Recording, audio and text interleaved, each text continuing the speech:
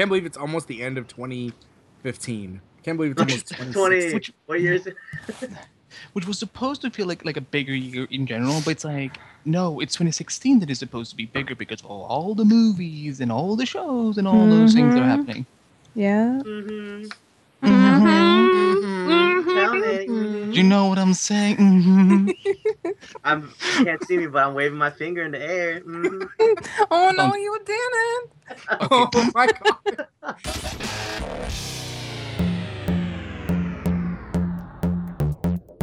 Movies, TV, Blu-rays. If somehow you're consuming it On the screen with your eyes, Then you'll hear it on Scene and Nerd. Here are the hosts of Scene and Nerd, Casey, Pete, and Matt. with a little help from Casey Franco. And Sarah's here too.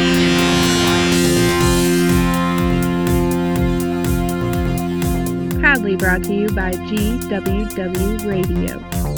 Welcome to Scene and Nerd. I'm your host, Facey Pete, back this week from my 1 week hiatus.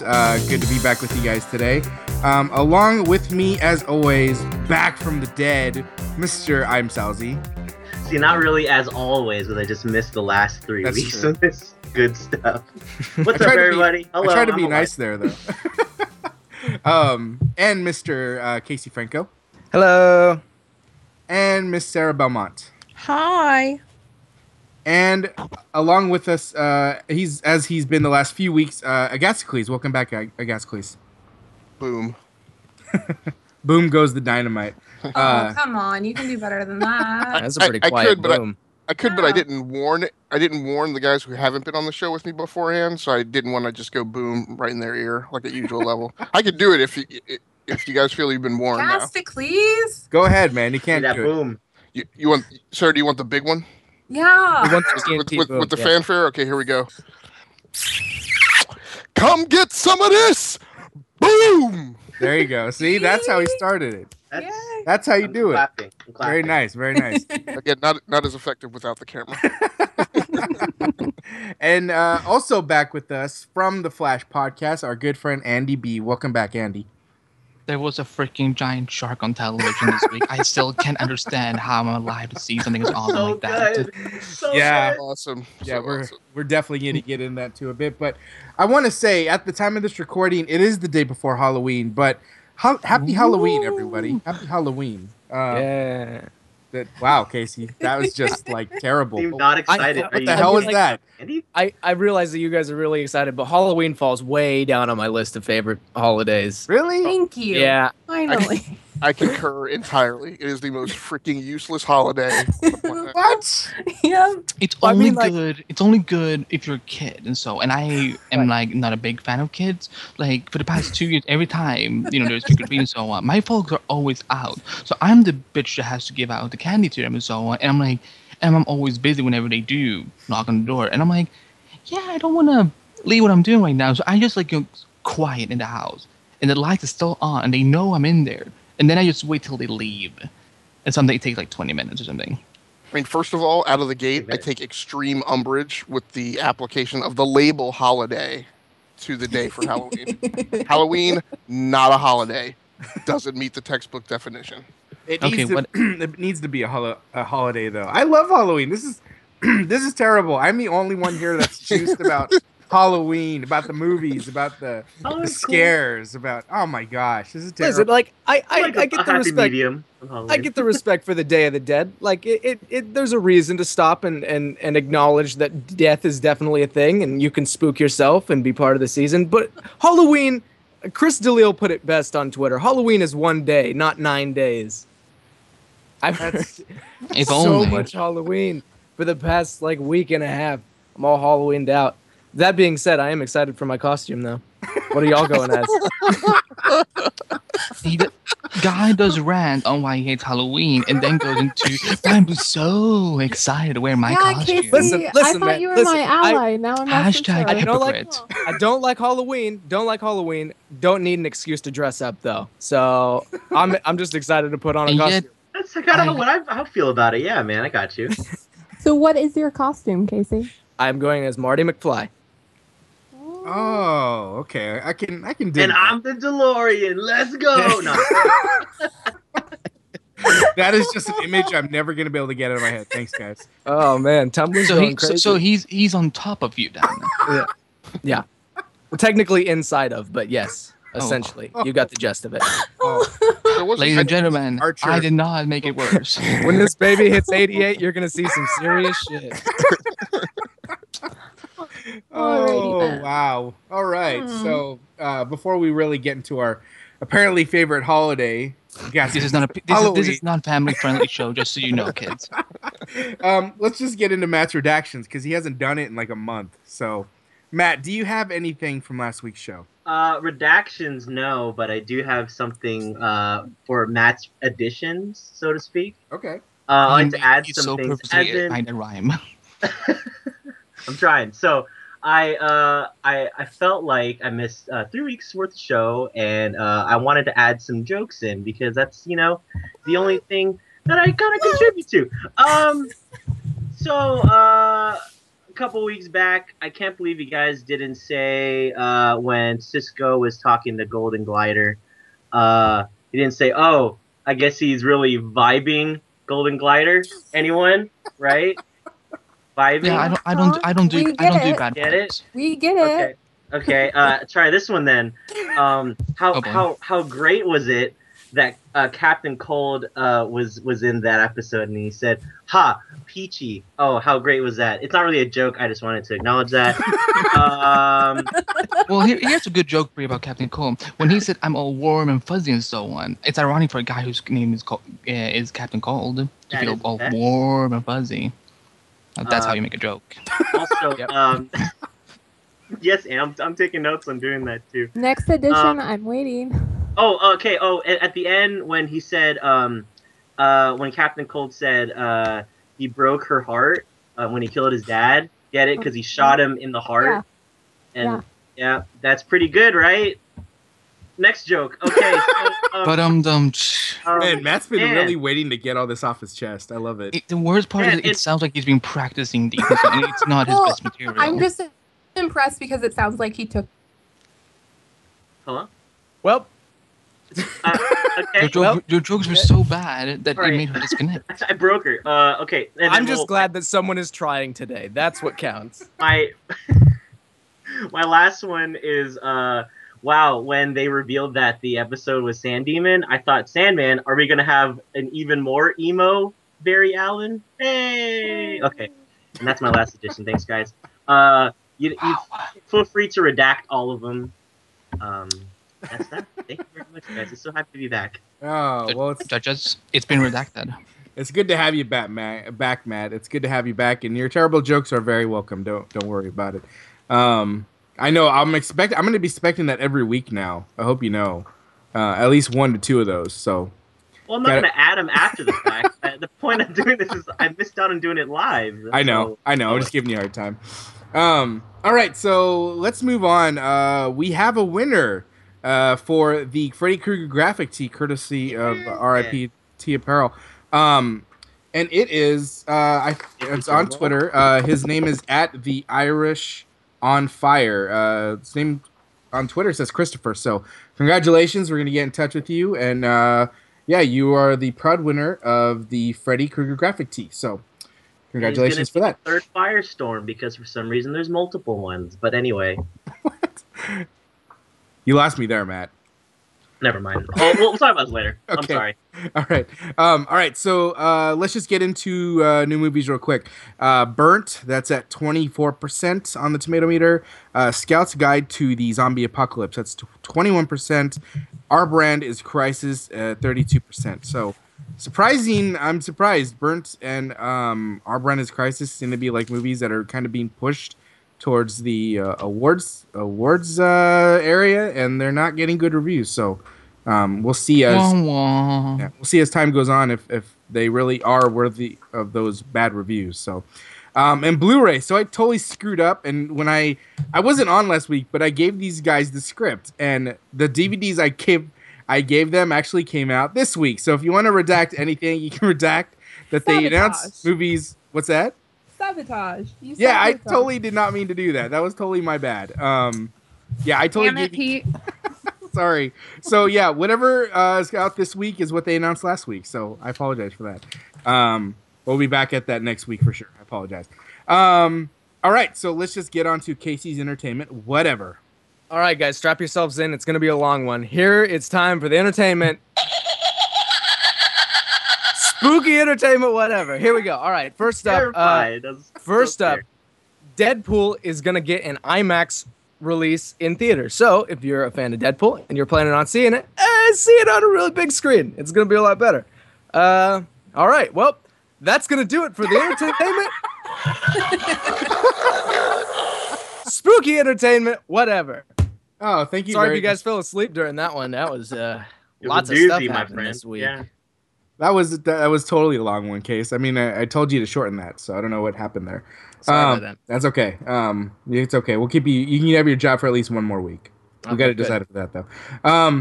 All right. So now moving on. See, I had a whole segment planned, but it seems like it really doesn't matter anymore, seeing as I'm the only one. Do it anyway. Do it anyway. What? Do it. We rehearsed this. Do we were it gonna do anyway. like a little Halloween talk and talk about Halloween favorite talk. movies and traditions, and we already know. I will start. Casper. Any Casper movie is my favorite Halloween movie. Go.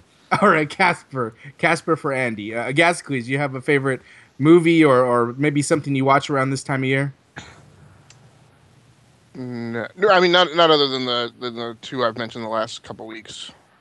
And I don't remember what they were. No, I think last week I said Silver Bullet, and and the week before that I said the Cabin in the Woods. Oh, Silver Bullet. That's a very good one. Nice pick. Sarah. Yeah. What? Thank you, Sarah. Casey. Yes. I have never heard someone be like, "What?" Hashtag the shade.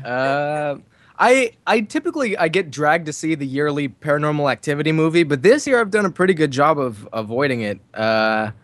So if anyone knows what happens in that ghost dimension for the Ghost Protocol, go ahead and let me know. But other than that, no. This year I don't have anything. So the one movie I am gonna watch, I'm saving for our classic movie picks. Okay, all right. So Ooh. Okay. Keep us in suspense there, Casey. Don't tell us just. And the payoff is gonna be awful. yep, the hype is real. Get hyped. Matt, do you have a favorite Halloween movie you like to watch? I kind of switch it up every year. I'm kind of a wuss when it comes to scary movies, so I pick like Halloween-ish kind of movies. Last year, of course, I watched Nightmare Before Christmas. This year, I think I'm gonna watch The Crow. Pretty cool movie. That is a cool movie. It's gothic. It's not really Halloween-ish, but it's cool. Okay. Does it now? I don't know. This might seem like a stupid question now, but does anyone have a Halloween tradition? If you don't worry about it. Drinking profusely. Any drinks. Giving every kid that knocks my door the biggest diss in the world. Finding the worst sexy costume. Handing out raisins, which is truly the only way to get a terrified look on a child's face. Man, I love that. You should try handing out carrots, Casey. See what kind of reception you get there. You live in the city; they might actually like that stuff. Right. Gascles, do you have any traditions? Do you just take the kids out for trick or treating? Well, I used to have one major tradition when I was single, which was just to never be at home during trick or treat. That was my big tradition. And then since I've gotten married and have kids, my new tradition is to just fill 2 big bowls full of freaking candy and sit them out on the front porch. I see a lot more houses doing that nowadays. It's like, I don't want to mess with it. I'm just going to just let it be, and kids can have as much candy as they want. Which it almost becomes Hunger Games at that point. Right, or you could just put an empty bowl out. Just say take some, but they're like, oh man, should have got there sooner. Perfect. It's the perfect crime. Sarah, do you do anything special for Halloween, or are you just pretty much make fun of everyone in costumes? Why would you say? Why would you think that I do, in fact, do that? What? I'm guessing. No, I don't do anything. So, moving on. Okay, Matt. I like to. I adopted this from my friend Sean. sometimes we get together and do dramatic readings of The Raven. And no, I'm not kidding. Wow. Would you Very like to cool. give us an I like to give us an listen to example? dramatic readings of The Raven. It's a very spooky poem, just Poe in general. So It's a very lengthy poem. It's Yeah. probably that's an evening event. it kind of is, yeah. So yeah, over the course of the day and listen to some dramatic readings of that, or just read some Poe novels and really get super sad. Just pretty much is what my tradition is. Well, then that's not really Halloween. Then you're kind of like missing the point. Okay, never mind. Okay. Scared too, I guess. Sure. I don't have any traditions. I like to. Well, I would just be taking the kids trick or treating. But when I was single, there was just like going to parties and getting and drinking a lot profusely, as Casey said. So that's pretty much it. But no, actually, you know what I do? I've done the last few years, and I really didn't even mean to do it, or even like it wasn't something I was like actively trying to do. But AMC plays like they have their Halloween Horror Fest or whatever for like 18 days in Halloween, and so usually they're playing like the Halloween, all those overkillogies the whole night. And so I usually like to live tweet them just because I'm not doing anything else and the kids are sleeping. So now I'm like, okay, this is my time. So that's what I do now. That's pretty much it. Everyone's asleep, and yeah, it's fun for me. But and that actually answers my favorite Halloween movie, Halloween. So that's what I like to do. Nice. What's coming up next? A little Jason X live tweeting. I remember. I would that's pretty totally good. live tweet Jason X or even Freddy versus Jason because they're so bad, but they're so funny.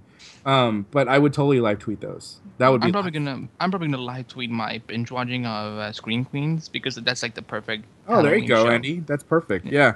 Yeah, I mean the show. Not wait. There's a movie called Scream Queens, right? I don't know if there's a movie called Scream because I just know about the TV show. It's It actually could- really good. Yeah, I've always wanted. I've been wanting Nobody to look check it up. I want it for redactions. All right. So does anybody? So this is. I kind of wanted to talk about this a little bit. Does anybody experience any kind of weird things like ghost wise? Like, it sounds kind of silly, but I do have a few stories. But before I get to mine, I wanted to ask: any guys ever had any kind of experiences with like, paranormal type things? Cue the music, Casey. Yep. We'd prepared for this. Let me just get that because I have it already pre-queued up.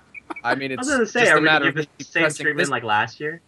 What's button that? right here. It's right in front of me. We just play this music real fast. Halloween music. Here it is. All right. Yep. nailed it. I am horrified. Damn. God, I just pissed my pants. This is terrible. It's too spooky. I'm gonna turn it off. It's too spooky. You know, if you I can't slow turn it it off. down Don't and know then how to have turn it someone off. sing it, Damn it, it'll Casey. be a That- pop like track, Okay. The scariest part is that I can't get my phone to stop playing this song right now. Oh, all right. Oh boy. All right. So What were we talking about? has anyone had any kind of like paranormal experiences or anything? Like anything Oh, kinda right. had Andy, have you ever had anything weird happen to you, like ghost wise, or just no? Well, the weird part is that more weirder shit happens to me during the whole year as opposed to on Halloween. So, no, not at Halloween, sadly. So I don't really have a paranormal activity story to tell, anything like that. I'm a boring person during Halloween. It's okay. I'm the 22-year-old that scares off kids because they want candy. and this kid has never done me anything wrong. So you give the kid the ghost story, basically. No, I just sit in my room like quiet till they go, or something. I will just open the window and scare the shit out of them, and they just run away. All right, all good. I guess, please. One time I faked that I died. Actually, I screamed like super loud, and they ran away, and I'm like, and Got yeah, yeah, Nice. like a boss. Oh, nice. Very, very well done, Andy. I guess, please. Nope. No, nothing. Okay. No. Sarah. That's a no. Casey. Yeah, I guess. So I guess two things. One is that when I was younger, I had a very Like, I mean, really young. I had a really overactive imagination, so I would always see shit in the dark. I'm like positive my parents hated me because I would always wake them up and be like, "Yo, there's something in my closet." They'd be like, "No, fuck you, go back to bed," and I'd be like, "Okay." And then more recently than that, I was sitting in my childhood house on the stairs a couple of months back. It was pretty dark. I was the only one home, and I felt like a hand on my shoulder. Turned around and there was no one there. Now I realize that that's a pretty uneventful story, but I'm using it as an illustration for the fact that I don't believe in ghosts. So while it would be very easy for me to say, "Oh, some spirit put its hand on my shoulder," it's much more likely that I had a muscle spasm in my shoulder, and I'm more inclined to believe that than that someone actually put a hand on my shoulder. I like the explanation, Casey. Yeah. And you really know how to set the mood for Halloween. You Casey. do. You do. Yep. Are you recording this in your Marty McFly costume right now? I'm never Big not fuck. in my Marty McFly play. I don't know if you've seen my ridiculous hairdo. I am essentially a modern man, or modern Marty. Puffy vest and everything. Yeah, that's awesome. All right. Thanks for that story about your muscle spasm, Casey. I appreciate Heavy, it. man.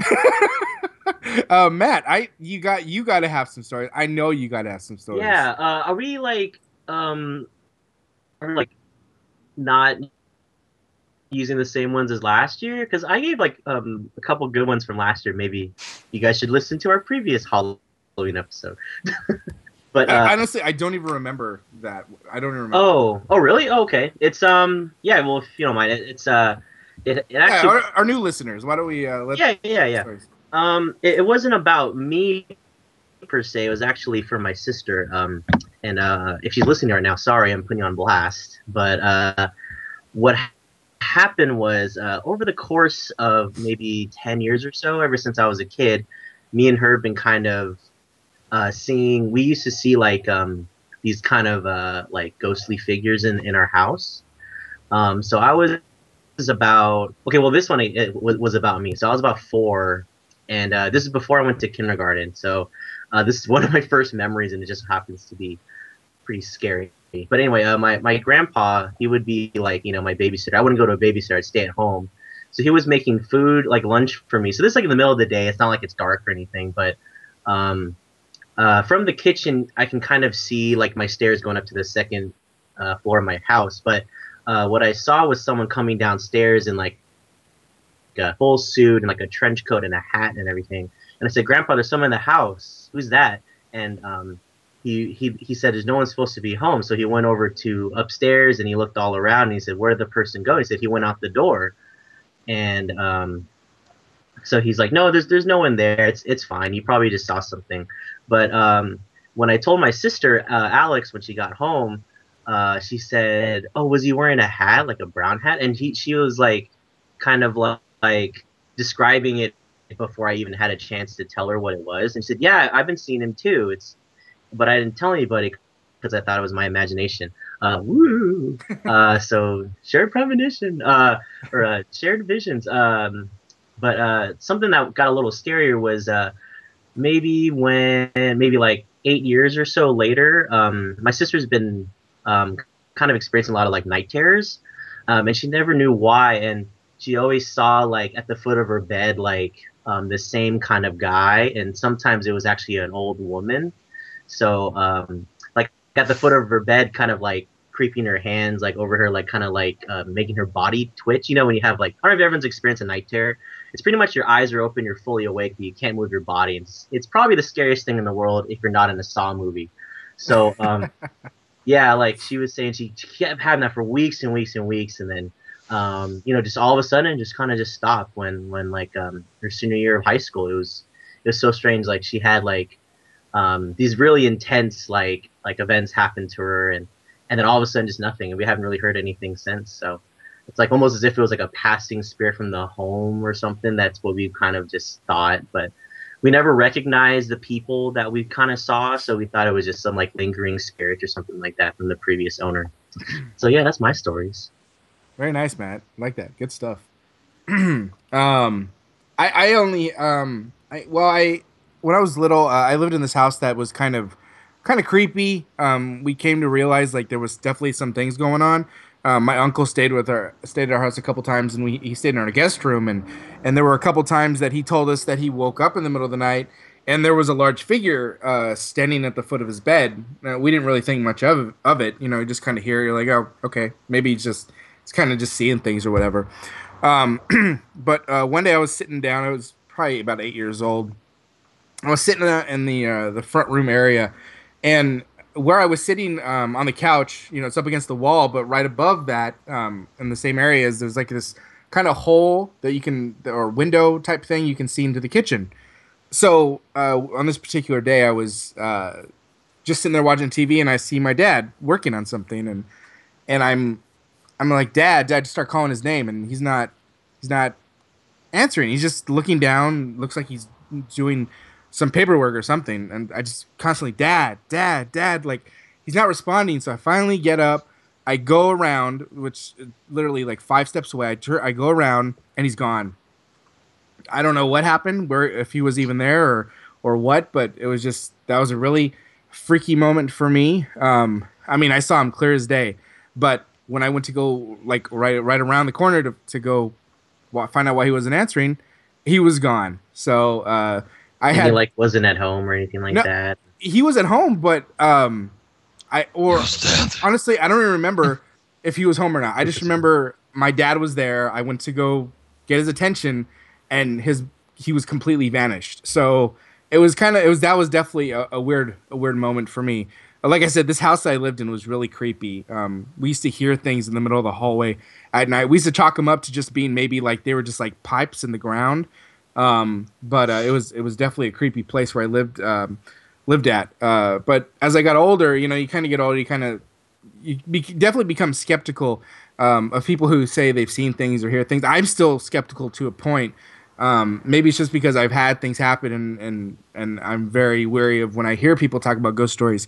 But when I was like, I don't know, 18, 19, I worked at this haunted house, and it was when I lived in Fresno. And there was this haunted house that it was almost like this mansion connected to these. It was known as an asylum way back when, so it was almost like a where they took care of old people, like a caretaking area or a caretaking place, and then like I said, there was like an asylum in the back. Well, the owner of this house turned it into like an attraction. So that was the whole backstory, was that it had a whole history of that, and. You can think of movies like House on Haunted Hill where they can show things like that. So I don't know if it was that extent, but I'm just kind of trying to give you paint a picture here. So that was the story they gave you. But as we worked there, a lot of people said they were hearing things, they could see things. In the kitchen, apparently, everything's broken, like nothing works. But people could swear they could smell like somebody was baking something in the kitchen area. I never had the opportunity to smell any kind of baking that was going on, but it's just something I heard. Someone was baking, all right. No, I'm just kidding. But so my particular job a few nights was I was to stand in the asylum in this closet. It was very small, completely closed off. There was nothing, like no air that could get out or anything. And so I was supposed to come out, like have this bar, bang on some sheet metal, scare the kids when they come in. So on this one particular night, I was, getting ready, positioned to come on out and start, banging the sheet metal. Just as I grab the bar, banging the metal, what? The sheet metal. It's like a sheet of metal. Ah, okay. Yes. Oh. See, the sheet metal is metal when it's in a sheet. Yeah. I thought you said something completely different. You good, Andy? Shh. God, all right. So as I'm getting ready to pop out and do my thing, I grab the metal bar, and I swear it's like my hand wasn't able to move. It was like somebody was holding my hand back, and it was really weird. And I immediately I didn't freak out because this is just because I'm intrigued by paranormal stuff, but I've just always been told that the moment you freak out, if there's some sort of spirit around you, it only becomes stronger. It feeds off of your fear. So I didn't. So with that being the first thing in my mind, I didn't freak out. I didn't panic. And maybe 5-10 seconds later, it let go, and I was able to leave.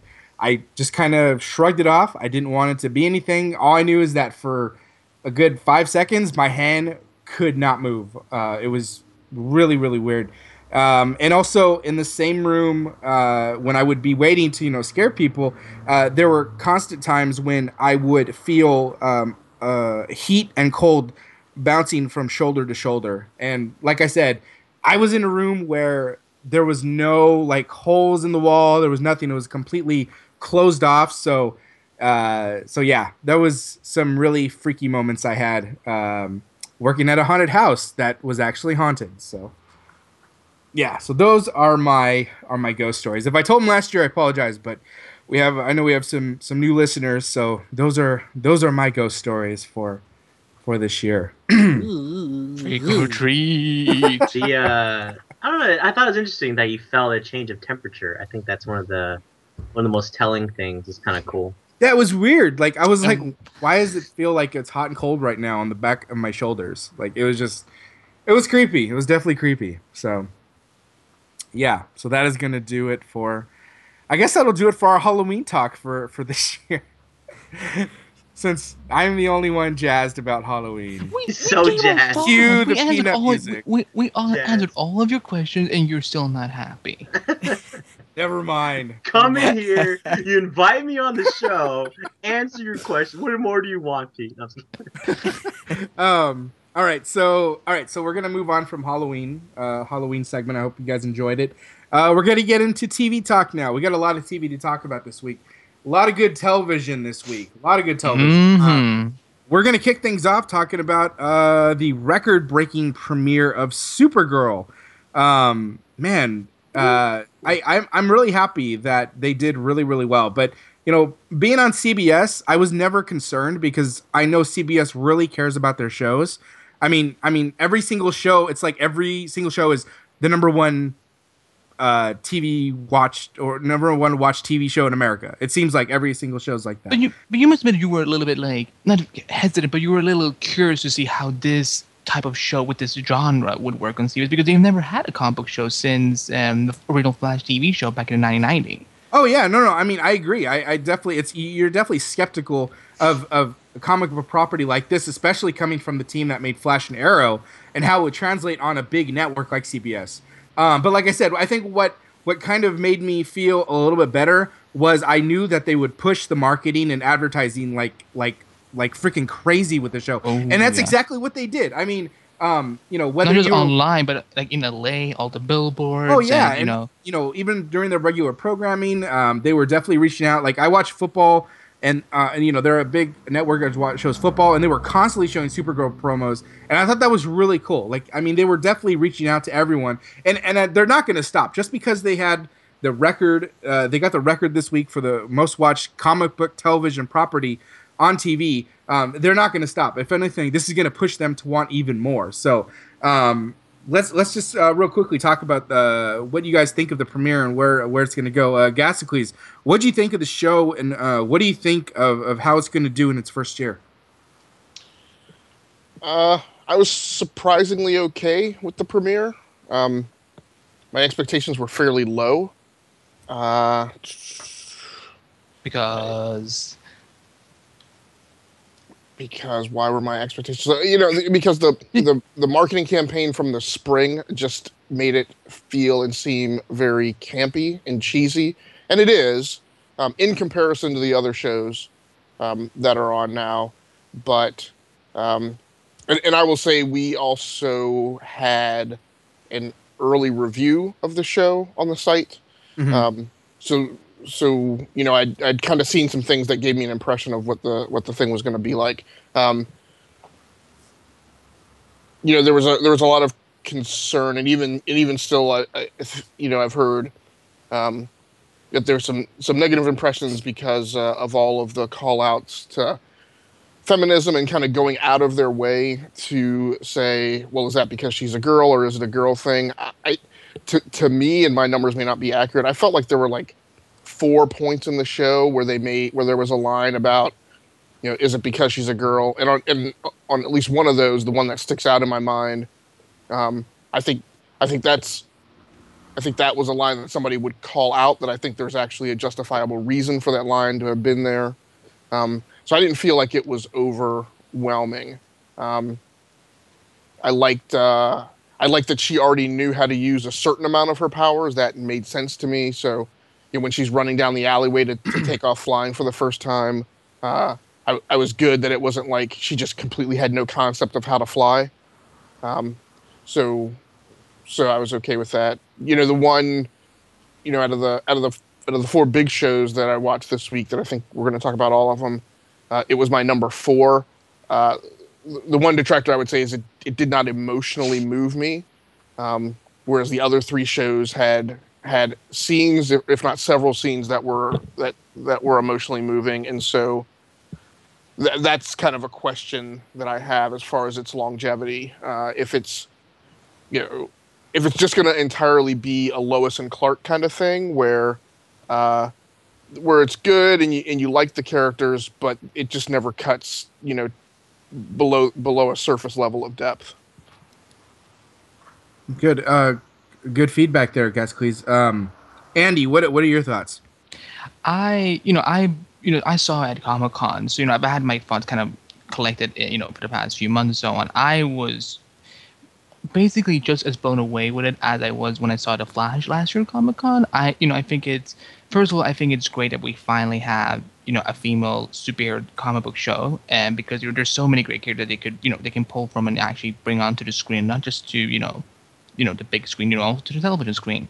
So I thought it was a lot of fun. It had a lot of heart and so on. And I will say that maybe to what was previously said, maybe the market in the beginning, I can understand why someone would feel that it's maybe a little bit campy, maybe a little bit, like I don't think I would say it's cheesy, because I think it's I don't think there's anything cheesy about an optimistic, fun superhero that it loves having powers and loves helping people. And so I think it's that's the pure fun of just reading comics and so on, just seeing people actually, it was, I think I said this back in like June, and that, how great is that for the first time in a long time, we actually have a female superhero that is not like broody or like, dead serious about everything. So, she's just, fun and optimistic. And I think that's what I took away most from the pilot. All the characters were pretty, really likable, and love all the cast members on it.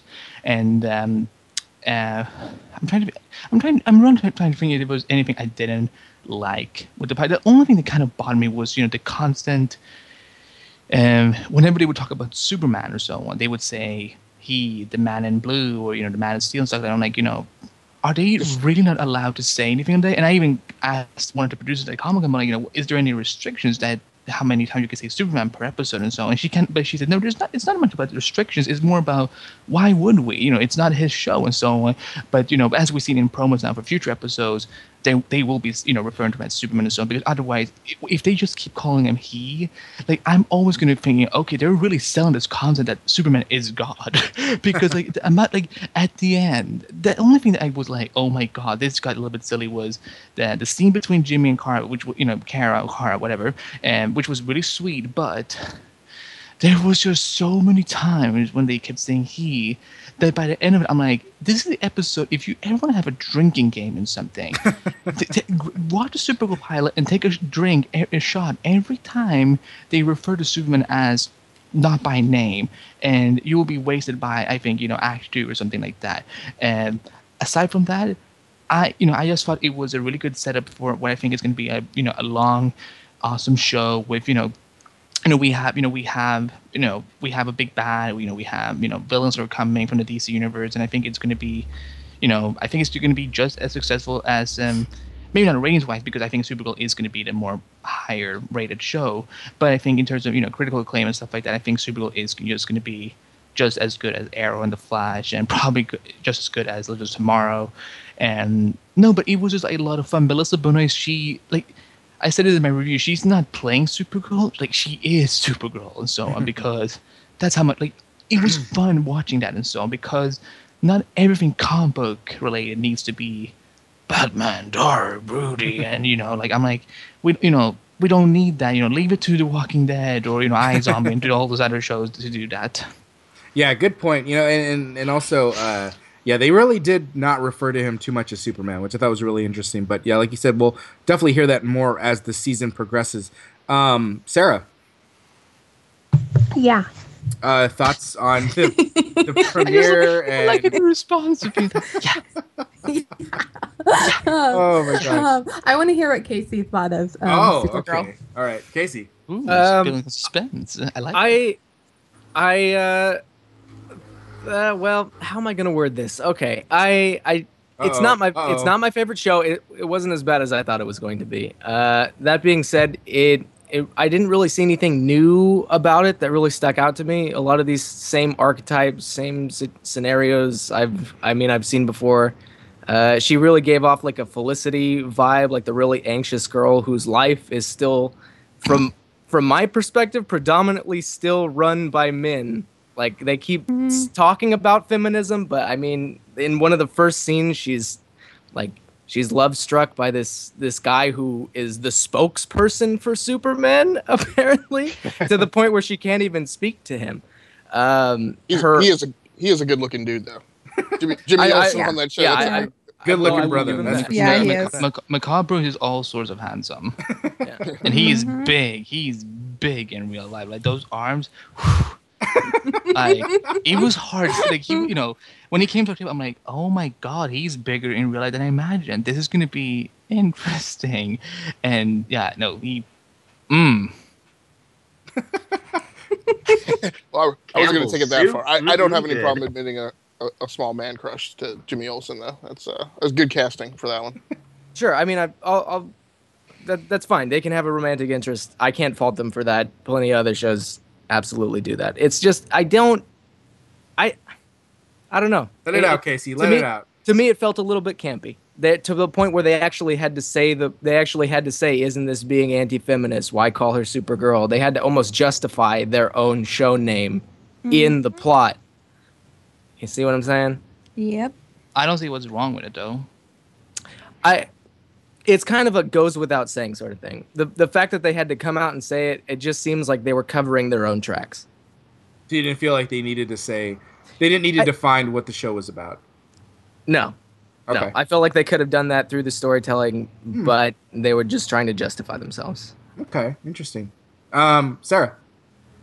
Yeah, everything Casey just said. I knew he would probably have the same opinion as me, so I'm just like. She's just doing that because she didn't want to talk. I get what you're doing, Sarah. I see what you're doing. Right. Matt. Yeah, I guess some feelings across the board. I was pleasantly surprised. I also went in with kind of low hopes. It's not really I didn't really grab me first.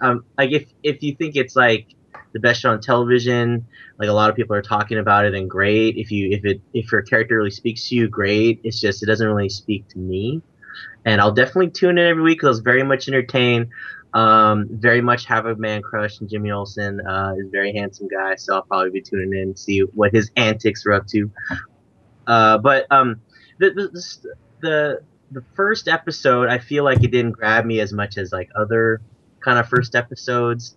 I feel like it's gonna pan out as like a squeaky clean network show that the family can all kind of huddle around and enjoy together, and then go to sleep and move on with their lives. But if it changes people's lives, then great. Then that's awesome. That's what television's cool. Matt, let me ask you something. Yeah. You I don't remember which one of them. If it was you or Casey, which one of you two is that is not the biggest fan of the Flash? Between you and Casey. I'm a big fan of the Flash. I think they both do. I think Casey hates Arrow. Okay. Yeah, I don't like Arrow. There it is. Flash is essentially just like Supergirl, and so how is I see how is that more? parallels.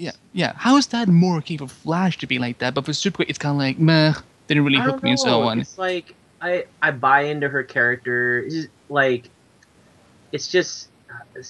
too wide-eyed, I guess. I don't know. Like Barry has like fun with his powers, but like not like giddy. Yeah, I guess like I don't know. Maybe it's interesting that you bring that up. Yeah. Because I had a similar complaint about the first episode of season 1 of The Flash, is that they spent far too much time on establishing Iris as the uncaring romantic interest.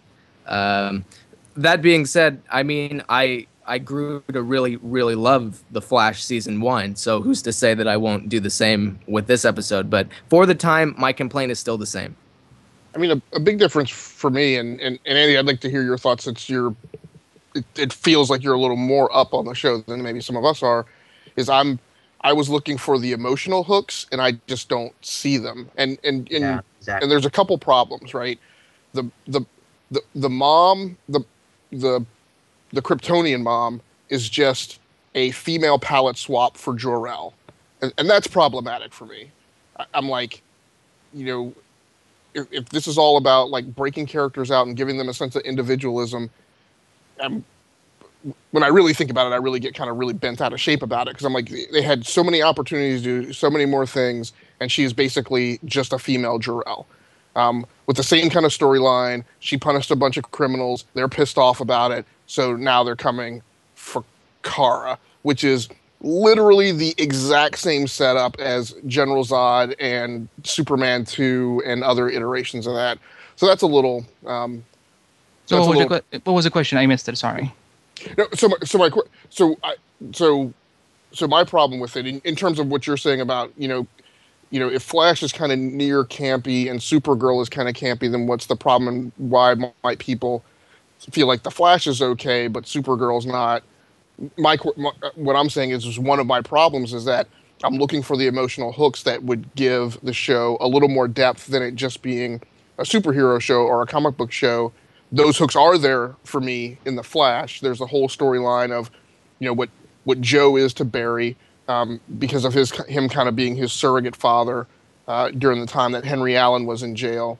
The Iris storyline is not really an emotional hook for me, other than it has a couple interesting angles on it. On the Flash now, you have the Patty Spivot thing and kind of how Barry is dealing with things emotionally in the wake of the not Dr. Harrington Wells, kind of fallout. So there's just I feel like there's a little more stake in the Flash, whereas I feel like when I'm watching Supergirl, at least at this point, I'm just going to have a salad, and it's tough for me off that first episode to feel like to feel like I know there's going to be some depth until I see it kind of unfold a little more. But I mean, is your opinion different than that, or is it predominantly that it's fun, and that's completely acceptable? I mean, is it that it's fun and it's funner in a way that some of the moroseness of the CW shows is not? I wish we had recorded earlier today, because I actually saw episode 2 today, so I have an answer for you, but I can't say it because otherwise I will get in legal problems. So all I will say is just give us a scoop, Andy. Come on, man. No. All I will say is that I think you guys might start to feel differently after seeing future episodes. That's all I'm gonna say. Okay. Yeah, and I think it really speaks to like what Casey said. Like in the first season of The Flash, he liked it, but he grew to like it, and those emotional hooks began to develop over the course of the first season. So that's what you said, right, Case?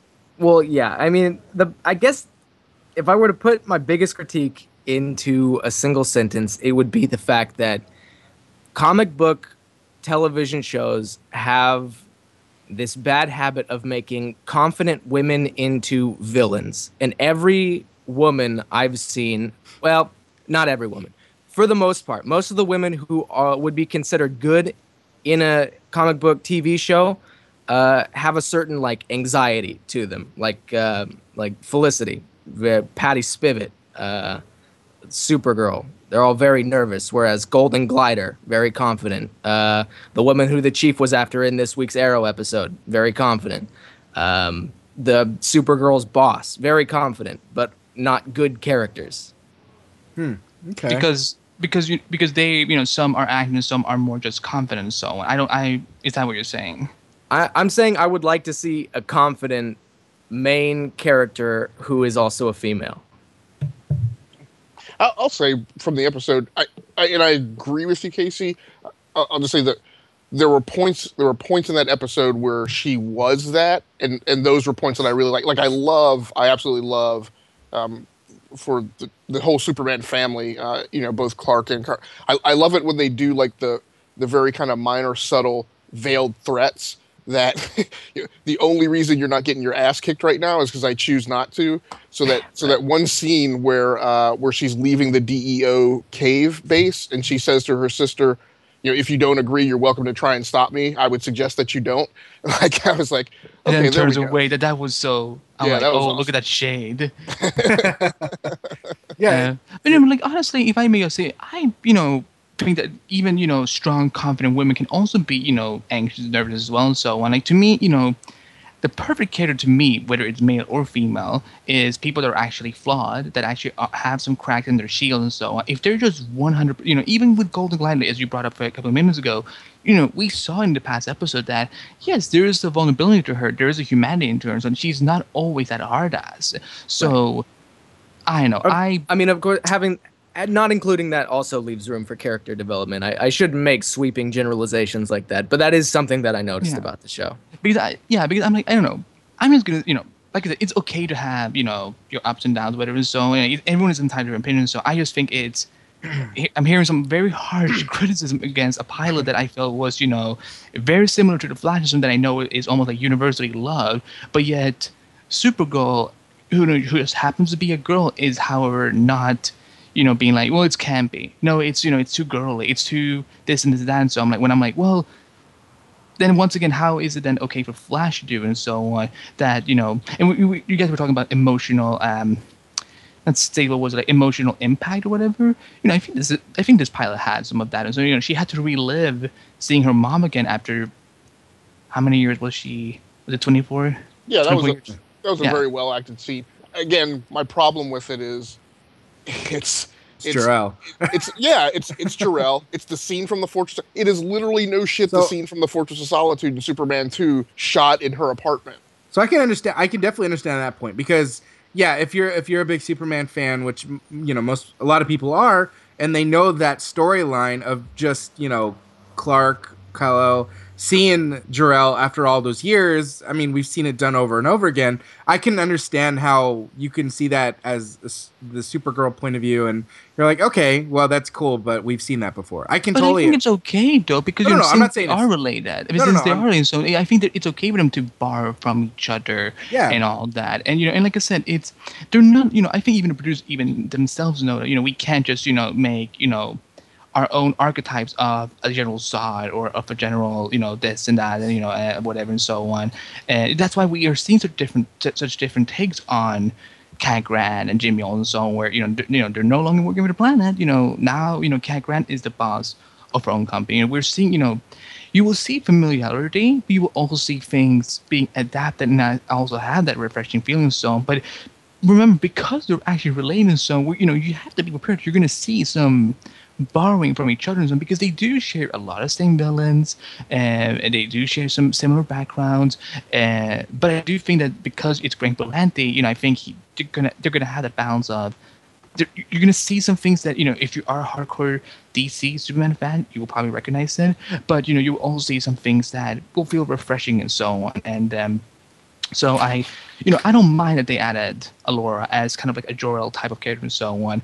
The previous versions of Supergirl we've seen, like on Smallville or Supergirl the movie, she was all alone and so on. And remember, she comes to Earth because she's supposed to take care of her cousin, but her cousins need her help. So she doesn't have a lot. She doesn't have a lot of people in her life or, a lot of purpose either way. So she, then that's where you can take the opportunity to actually create something new.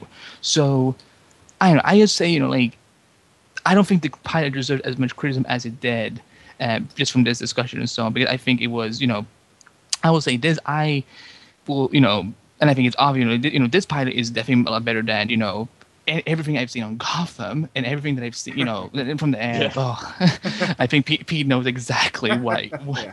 I'm going to get into that, but it's better. Hang on. Despite my comments, I am overall up on the show, and I kind of always go through this thing of like scoring everything just to kind of mentally line everything up for me.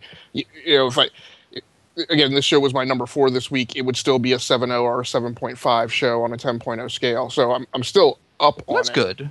Yeah. You know, it's just it's got some things that I think I would like to see it work on. And Pete, I don't know how much more time we can give to this, but you know, a couple things I guess I wanted to ask is I'm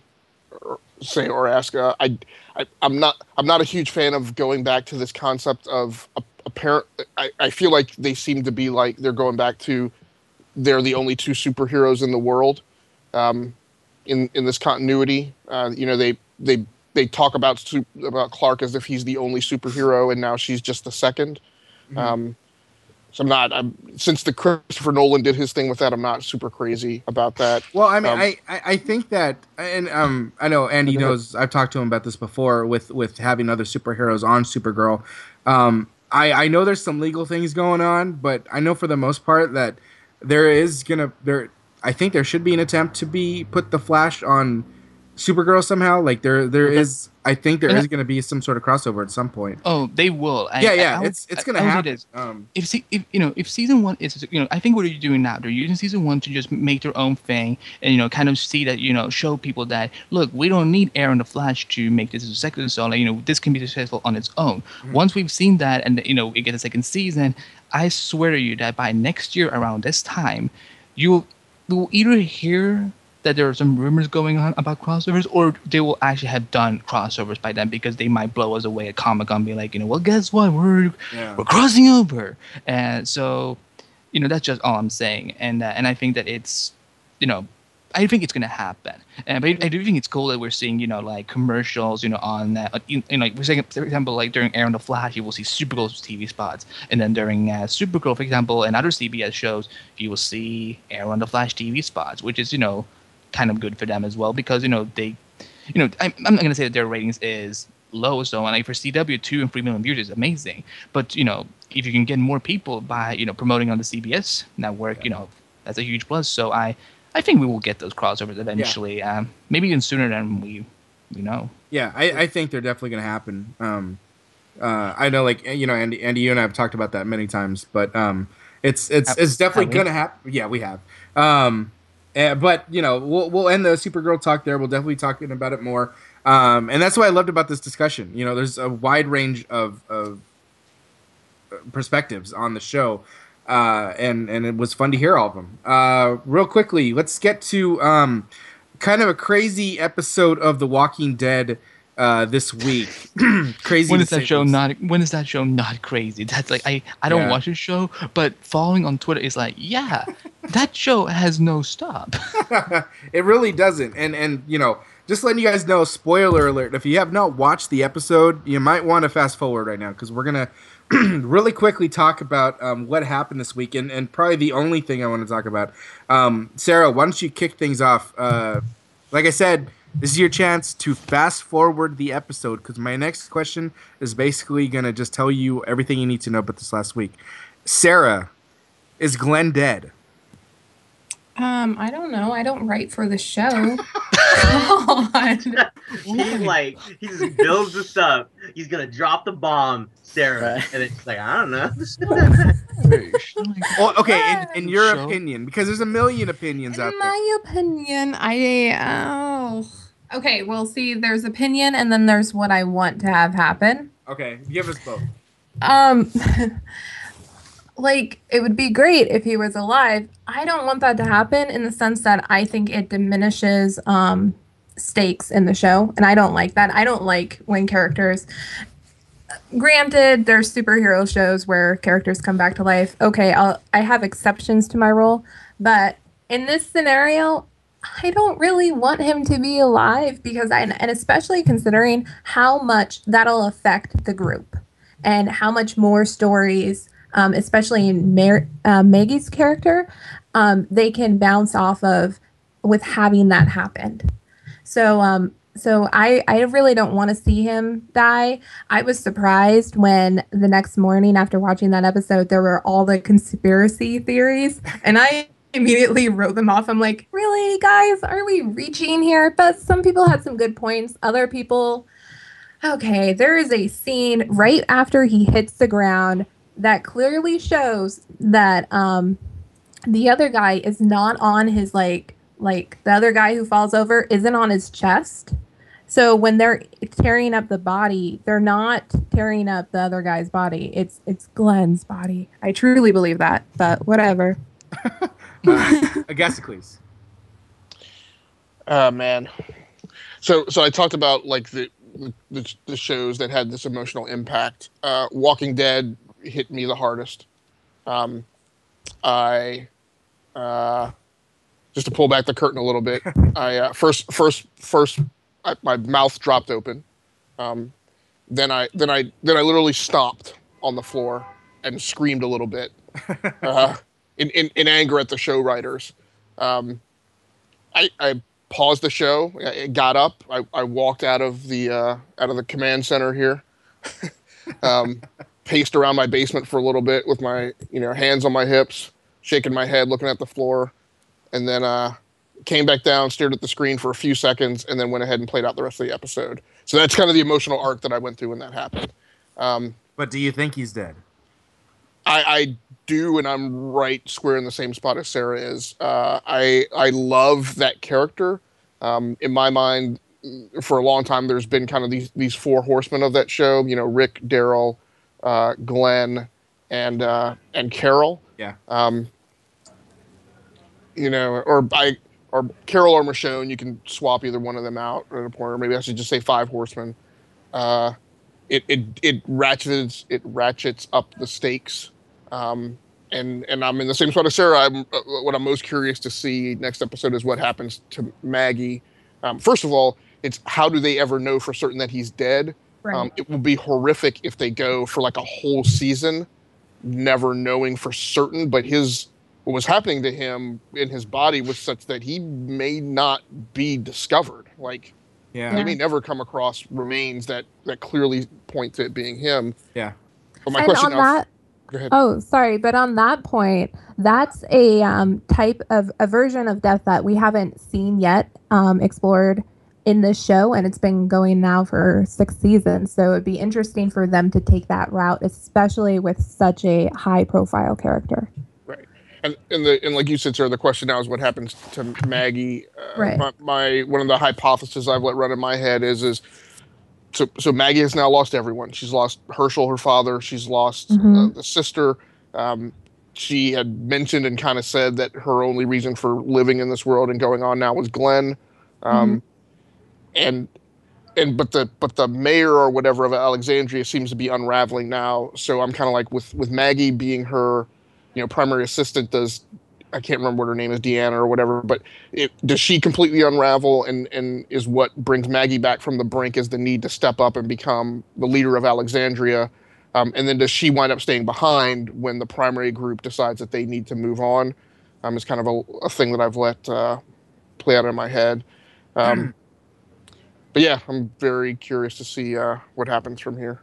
Matt, did you get a chance to watch it, or do you still watch The Walking Dead at all? If not, it's okay. I haven't watched the new season, but I am up to date on the comics, and just I can speak a little bit on this.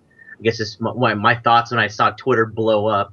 I was like, wow, I didn't know the writers had the balls to do that. I thought they're going to keep him on forever. This is where they deviate and this and that. But like you said, man, before. He's definitely one of the core characters in this show, and I'm super duper surprised that they had the balls to kill him off. I really think he's dead. I think this is the kind of the pivotal change in the show that needs to happen to keep at least me back in, to bring me back in, because it's at this point in the game, it's hard for me to the game. Sorry, this point in the game, it's hard for me to stay invested in two different kinds of character arcs. So to shake things up in the show, they needed to do something big, and I'm happy that they did it. It makes me sad because Glenn's like my favorite character on the show, and in the comic books. And then I am eager to see how Maggie turns out, because in the books, man, you can expect it was just devastating to her. And I want to see the performances from the rest of the cast. I'm more excited for the performances from the cast about Glenn's death than I am about what happened story-wise. Does that make sense? I'm such a huge fan of the actors now that I'm more interested to see their performance in dealing with that, and especially with oh man, I'm blanking on her name right now. Someone help me out. Maggie's real name, Lauren Cohan. I'm really looking forward to seeing her portray like the anguish and stuff like that. So yeah, it's gonna be. I'll probably jump back on. It's gonna be really interesting. I'm on board with all you guys. I think Glenn's dead. And just to give you a heads up, one of the writers, or I think creators, Scott Gimple, was interviewed, and he said that we will know whether or not Glenn's dead by the end of the first half of this season. So they're not going to let it drag out for the whole season. Just for the next couple months, they're going to have people waiting on pins and needles to find out. Which I think he's dead. I like Sarah said, I think that was the zombies were totally pulling him apart, and just the way that it was shot and the way it was edited, I was just like, they're not going to go through all this trouble and then say gotcha, because one, that's stupid. Two, you're pissing off the fans, and that's just not the way you handle a core character's death. There's a lot of people that, like Sarah's saying, there's conspiracy theorists out there that want Glenn to be alive. Sorry guys, he's dead. He's gone. They said, on Talking Dead, there was a lot of reference to Talking Dead because they recognized the people who died in that episode, in the previous episode. Right. And Glenn was left off. And so everybody, of course, read into it. But Chris Hardwick was quick to say, don't read into it. Don't, just because we did that, don't read into it. And I really think he meant that. I don't think that I think they were just like everybody else. They're like, don't let it be true. Because nobody wants to see Glenn die. But I think at the end of the day, he's dead. I think that the way it happened and the way like I said, the way it was shot, the way it edited, it was just the perfect way to do it, and that's how they handled it. And like Matt said, I couldn't believe they have the balls to do something like that. But they're stepping up their game. They're getting to the Game of Thrones status where writers just don't give a fuck, and they're gonna write a character off whether the fans like him or not. I tell you, the impact of Glenn dying, like I was really worried in the closing scenes of that episode if they were going to take Rick out. Yeah, it definitely felt like that at the end. Like the wolves. It seemed like they were gonna, like, he was done for. It was very reminiscent of the pilot episode where he was in the tank and the walkers were surrounding him. It was the exact same thing. Only he had he took out the wolves, but then you had all the walkers coming from the side. So, Pete, who saved him from the tank? Glenn. Yeah, exactly. And he even called him asshole in this episode, which he did in that first episode, which I thought was really a really nice callback. But I don't want to get too far into this because we got to talk about Arrow and Flash. But yeah. Didn't Walking Dead get renewed, by the way, this week? What's that? Didn't Walking Dead just get renewed this week, by the way? I hadn't heard, but I wouldn't be surprised. Right. And I'm sure they're going to be renewed. I wouldn't doubt it at all. They were renewed for season 7 after the episode. Yeah. Makes there you go. So like we said, 18 million viewers. My goodness. Yeah, it's only going to grow.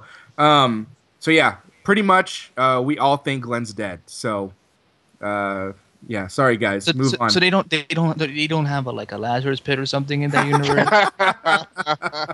Well, they did, but they broke it. Remember?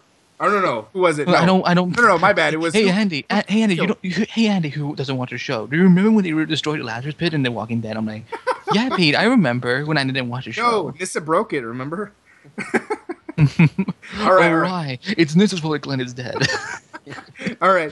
Well, speaking of Nissa and Arrow and the Lazarus pit, we get to see the repercussions of bringing back Sarah Lance, and kind of a crazy. When we saw Thea brought back from the Lazarus pit, it was almost identical. But no, it was done worse. It was so pathetic when they brought her back, because she just jumped out of the pool, out of the pit as of Sarah kind of jumped too, right? I mean, Sarah was more intimidating. Thea just keep this cat noise she kind of just went wah. but Sarah, I mean, she's pretty much she's not there. She's not she's herself at all. I mean, Like, she's fucking Halloween. It's so funny to listen to this conversation that my name is being said. Sarah's not there. Yes, I am, Pete. Damn it. Sarah is so intimidating. Yeah. Sarah's just crazy now, and just Whenever she you goes, chain her yeah. up, and she doesn't hold down. Whenever Sarah goes, yeah, I'm like, oh my god, I'm like super intimidated. I'm like, oh my god, she's gonna kill me. Now, I want to ask Arrow's #1 superfan, Casey. Did you watch the show this week? Okay, all right. Yes, I did. Let's get into this. Now what do you want to know? What do you think? What do you want to know, buddy? What do you think about Oliver Queen running for mayor? Fucking President. stupid. It's the stupidest fucking thing I've ever heard in my life. Right? Oh my god. I'm doubling down. I'm doubling down on this show. I like it even more now because of it. I like that they don't care anymore. They're just like, you know what? Oliver's running for president. I'm into it. Why is it so stupid? Queen 2016 for sure. Well, it's better Queen 2016 than Trump 2016. I don't know who that is. I mean, Wig 2016. Wig, there you go. What do you? Hair so bad. What did you think of the episode? What did you think of what do you think of Damien Dark and it kind of how he's? I let me just say I love Neil McDonough. First of all, I think he's an amazing actor. I think he's great that he's the villain on the show this season. Casey, what do you think of how he's there, but he's really still in the background of things? I think he's definitely the angriest Swedish person I've ever seen in my life, and I'm still filling him out like as a character, I guess. Well, like you said, it's because he really hasn't had a whole lot of. I'm filling him up as a character, probably because he just hasn't had a whole lot of screen time yet, like you said. But from what I've seen, I mean, I like him better than I did. Ra's al Ghul. Mm-hmm. Yeah. Ra's al Ghul, Raj. Like they could never one of get those. their mind. One of them. Choose one. Ra's al Ghul. That's all I started calling him by the end of the season. I think he has more potential to be the Emperor to Ra's al Ghul's Vader. So I'm excited. Yeah. I'm excited to see how they expand that character. Matt, what do you think of the new Arrow Cave and how they're basically using Felicity's power and money to facilitate all this? I love how just everything new is just like, oh yeah, Cisco did it. Yeah. Oh yeah, Cisco. You know, that's how you explain everything. Yeah, Cisco. By the way, do you guys know that our shows are tight? You know, Cisco did it. Felicity, I like your new haircut. Oh, I had Cisco. Did.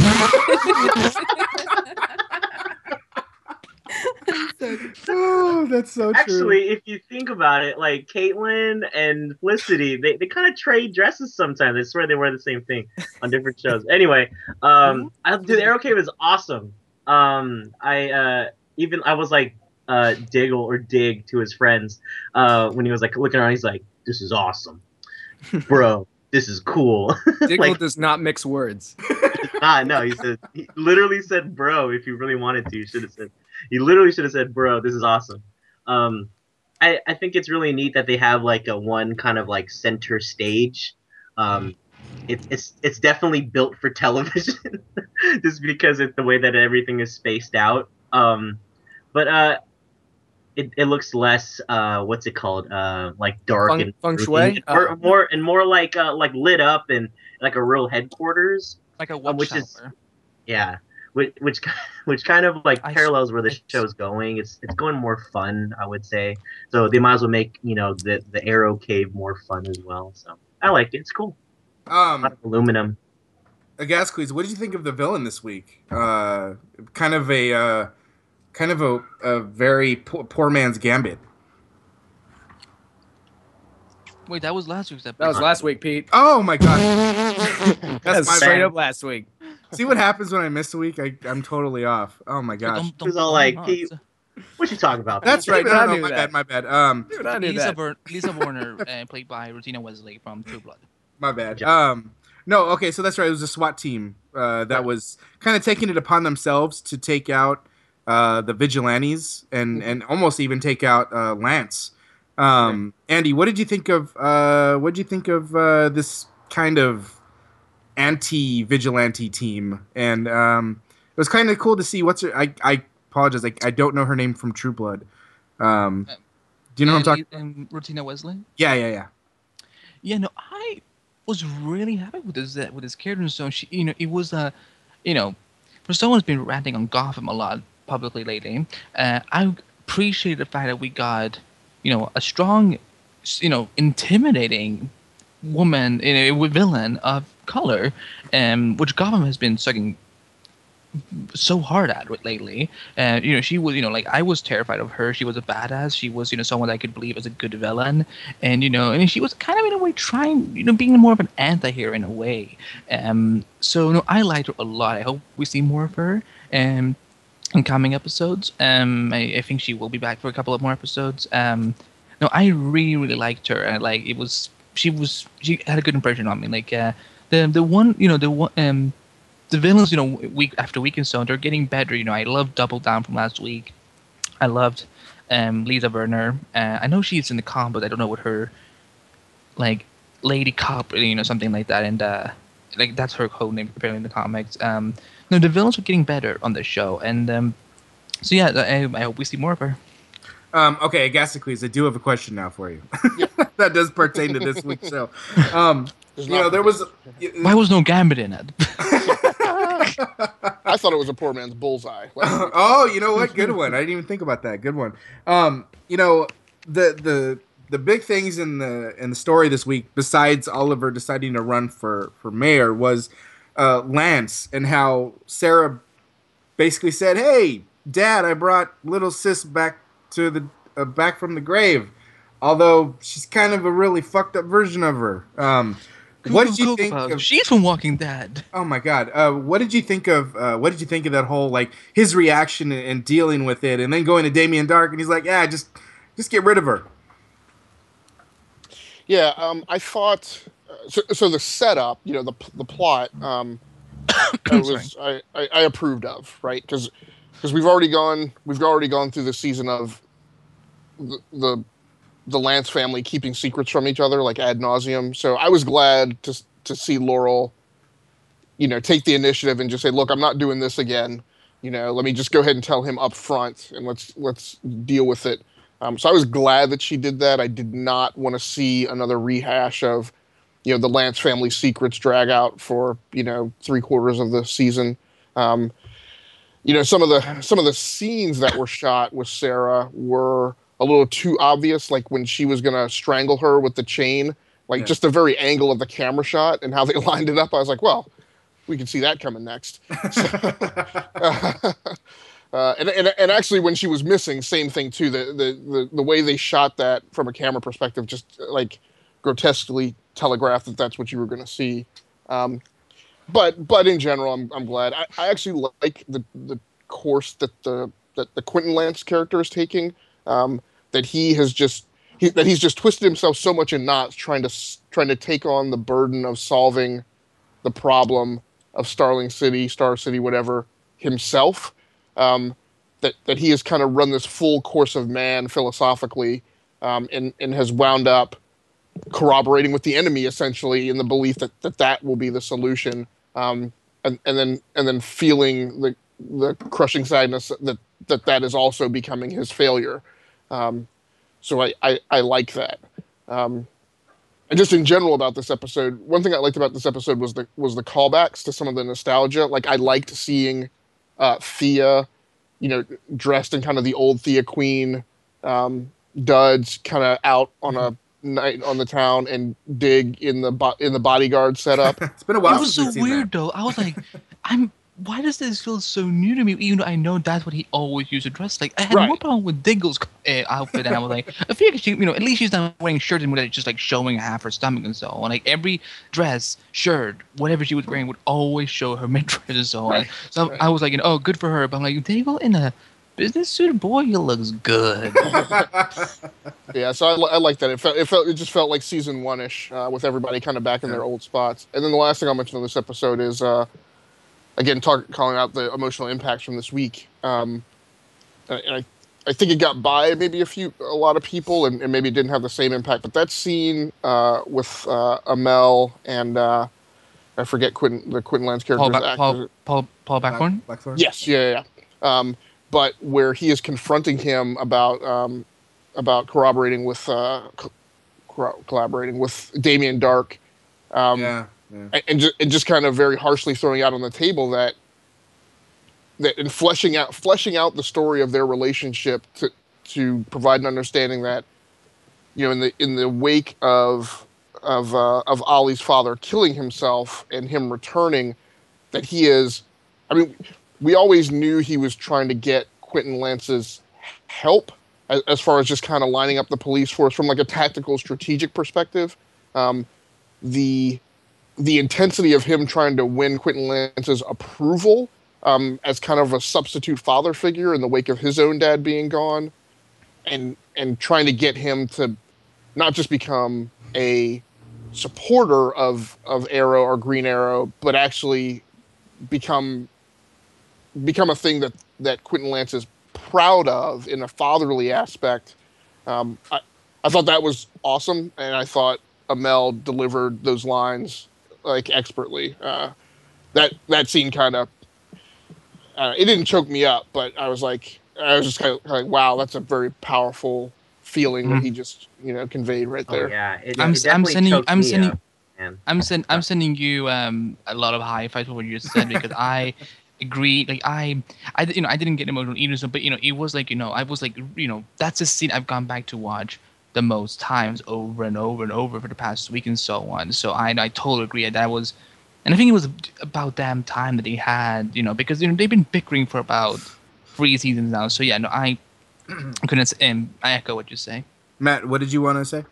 I was just gonna say, I'm like, the first time when he was kind of outing Lance for working with Damien Dark, I was like, is he gonna say, Captain Lance, you failed the city? Like, is he gonna put an arrow in him or something? Thank Lord he didn't. No, good, because that set up an awesome dramatic scene at the end where both of those scenes where he's like, you're the man I want to impress in a way, and I want you to see the man that I want to become and stuff like that. And I'm like, man, I had to pause, and I like walked around, did a lap around the house. I'm like, man, that was intense. And it was, I think, I did a lap around the house, walked around the living room. I was like, wow, that was, because it was so surprising. I'm not saying there's bad acting on Arrow, but there's a level of acting I'm not expecting. And I saw it from Stephen Amell, and it was great. I'm not putting you on blast, bro. I'm just saying it's a good job. And it's probably like one of his better dramatic scenes I've seen on Arrow in at least a long time, or that stands out the most. And like you, Andy, I replayed it at least 3 times, and I'm like, man, it was so well like done. Like from both sides, you see the reactions from Quentin Lance, and it kind of just stepped me out of it put me in my head where I'm like, wow, acting is so incredible that to pull out that kind of emotion from an audience member, like that's part of the craft. It was so cool. So definitely a highlight for this season, and the season's not even over yet. So yeah, it was definitely that was some good stuff. Not like you said, man, that's definitely something I'm not used to seeing on the show, and it was good to see them bringing their A game in that confrontation. Now to round out the Arrow talk, Sarah, what did you think of the reveal of Ray Palmer? Felicity possibly hearing his last moments, and because I know you're a big Olicity fan, but how did you feel about her kind of, she was like, well, that was my friend, and then it was like, no, he was my ex-boyfriend, and I have all these feelings, blah. Yeah. What did you think of it? Yeah. Sorry, that's what I expected her to say. Oh, okay. I'm just like, Andy, why do you keep saying yeah? Like, that's my line, damn it. I liked her performance with those lines because they were quiet moments where you just saw it in her eyes what the emotional turmoil she was going through.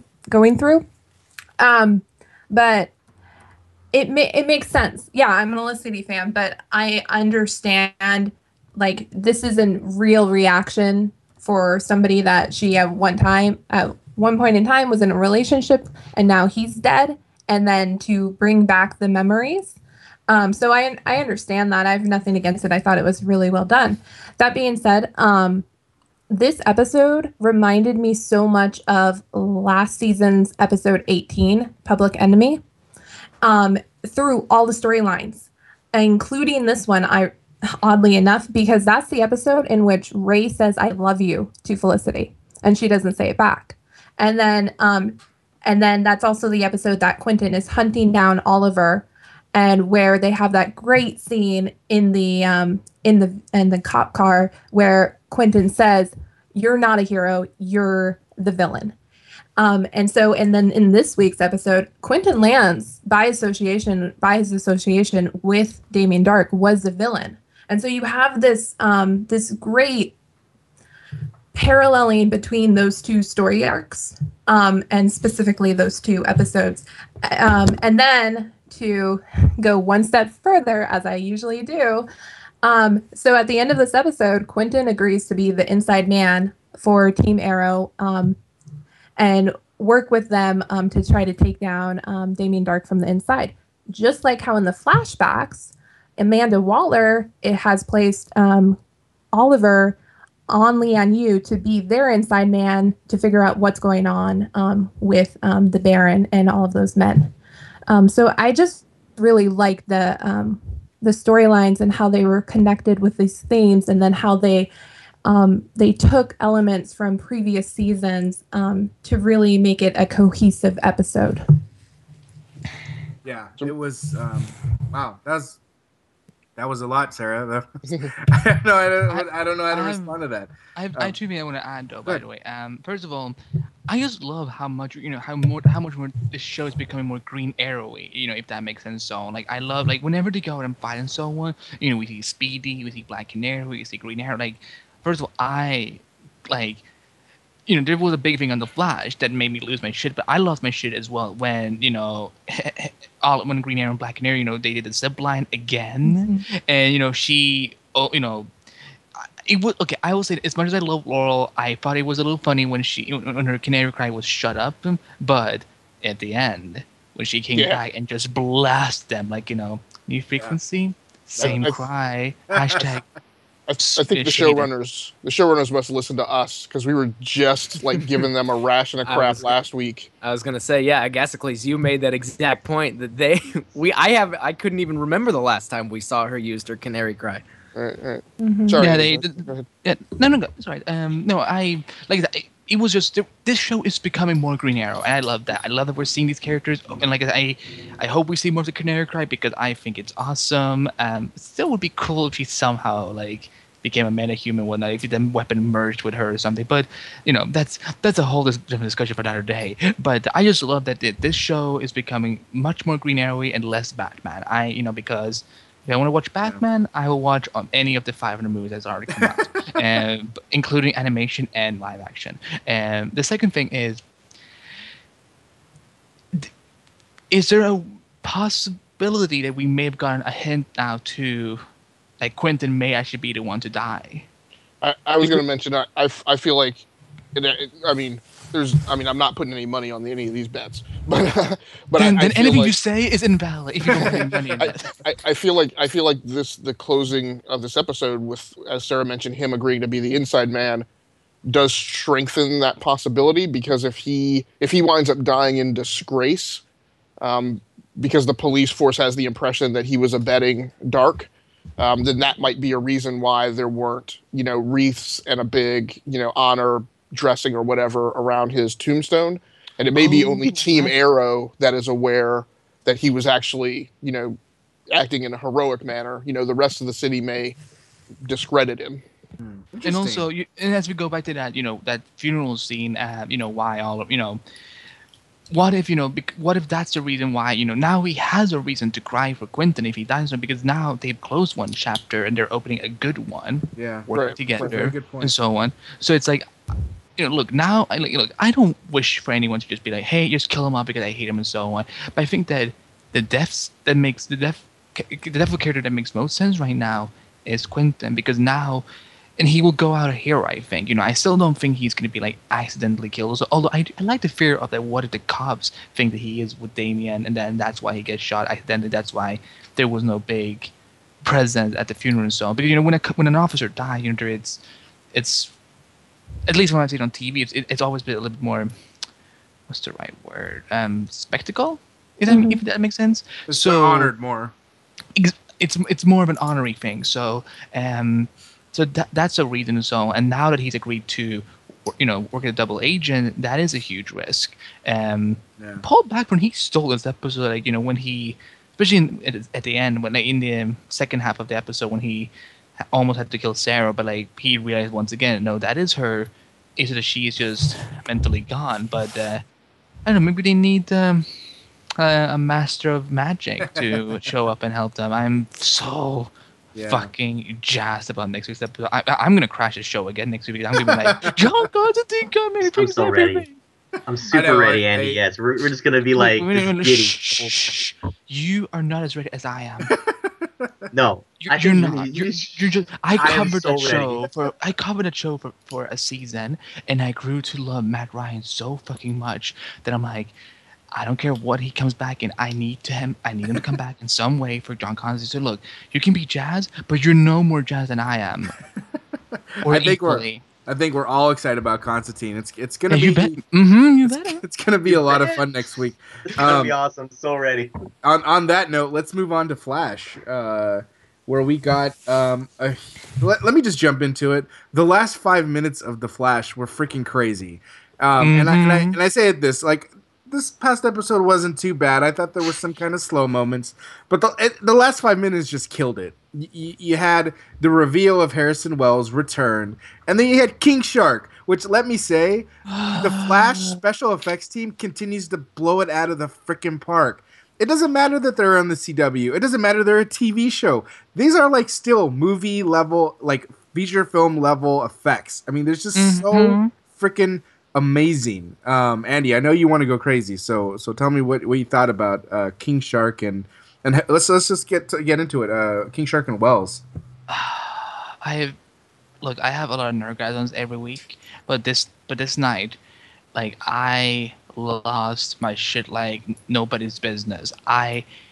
Because they kept saying King, and look, I knew, in this universe, they have established that King Shark had existed because of the prequel, the season 0 comic. So, we knew he was out and stuff, but, because it was in the digital comic, I'm like, well, there's no way we're going to see him on the show because that's too expensive. It's one thing to do a hairy gorilla, but it's one thing to do like a giant mutated shark. But either way, I'm like, okay, they keep mentioning, like, okay, he's gonna, I'll go and ask Patty for a date, whatever. But then, I don't know fucking where, a giant ass shark shows up, and I'm like, oh my cock fuck. Like, I curse so much at the screen that my mom came in and was like, who died? I'm like, nobody died. A giant talking, walking shark just showed up on my TV screen. And she's like, you need to move out. I'm like, I know. But I nerded out so much. And I'm like, Sharknado, you suck already, but like, you suck even more now because we get good shit with sharks. You don't. So, like, look, I don't care who I have to kill or who I have to pay or whoever I have to sleep with. I won King Shark and Gorilla Grodd in an episode together for 5 minutes. Oh man, that was a good way to sum that up, Andy. Casey, what did you think of Harrison Wells' reveal at the end there? I mean, there's this guy with the hoodie that takes out King Shark, and it's Harrison Wells. Yeah. Casey, what you think? Well, I mean, I'm just gonna go ahead and echo Andy's enthusiasm. I was working on another. I was working on one thing and watching Flash at the same time, and I had looked down for a minute, and when I looked back up, there's a goddamn shark. There's a goddamn shark man on my TV, and I didn't believe it for a second. I thought maybe I was hallucinating, but I'm glad to hear that I was not. I'm excited that they have Harrison Wells back. I miss that character too much. He gives me all kinds of confusing feelings, like whether I should hate him or not. I'm assuming this new guy. Let's go back for a second. You said confusing feelings. Yeah. Like the Are you you know, are you having sexual like Yes. journey? Yes. With Harrison Wells? It's like yes. Don't be jealous, Matt. Don't be. You know, I didn't want to say anything. But Matt knows Yes, that say this it is there. an open thing. He knows it's an open thing. But yeah, no, I'm glad that Wells is back. I'm excited to see what they do with him and the gang next episode. I thought, like I was starting off saying, I thought this episode before all this was kind of slow. Maybe just they were building up some more last week's storyline. episode, this week's episode. This week's episode, like Okay. leading up to King Shark and Wells, I thought it was kind of on the slow side. It wasn't. I'm not saying it was bad. I'm just saying it was just a little slower than I'm used to with Flash. But that being said, Sarah, what did you think of the reveal that Iris's mom is sick, and that might be the reason she's reaching out, and also she might have a brother? Why will I get this storyline?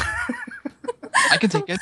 I don't get a comment about the shark. I get a comment about. Okay. Sarah, what do you Okay, think of the shark? What do you think of King Shark? No, Tell wait, your- let tell us me about show Shark, you. Andy, you let me comment. Sarah, You yeah. comment. Okay. Sarah. Oh, hold on, hold on. Okay, Hold on, wait, hold on. let me show you how Andy, it's done. Andy, Okay. Andy, hold Let's on, pretend hold we're on the. Andy, hold on. Hold on, I would have Let's thought Andy was let me gonna okay, hold on. Let's get somebody new. Agasicles. Yeah, so and Andy may just discount what I'm going to say. What you just mentioned, Pete, was the most standout thing to me, which is, and it took me a while to piece it together, was this notion of Francine West having a son, and I was like, wasn't like Kid Flash or something, like a relative of, and I was like, wait, Bart Allen, Barry, I know he wouldn't be out. Oh, wait, she probably kept Joe's last name. Maybe her kid is Wally West. Yeah, yeah. Didn't you make some sort of connection with that, Andy? Like you said that they're.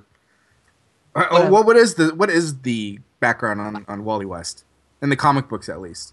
Oh, in the comic, he's the nephew of Iris West. But I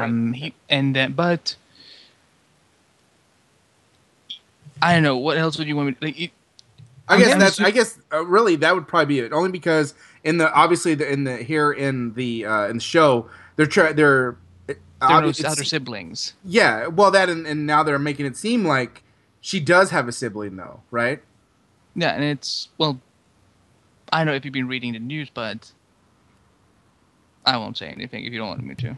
No, if it's in the news, I'm going to see it. So just go ahead. It's okay. Well, it is Wally. Wally is in this incarnation. Wally will be the brother of Iris West. Okay, well then there we go. Which is not a problem. I think it's how many sibling relations do we actually have on TV? I think it's gonna I think it's gonna be just as great. So and we know Joe is the father. So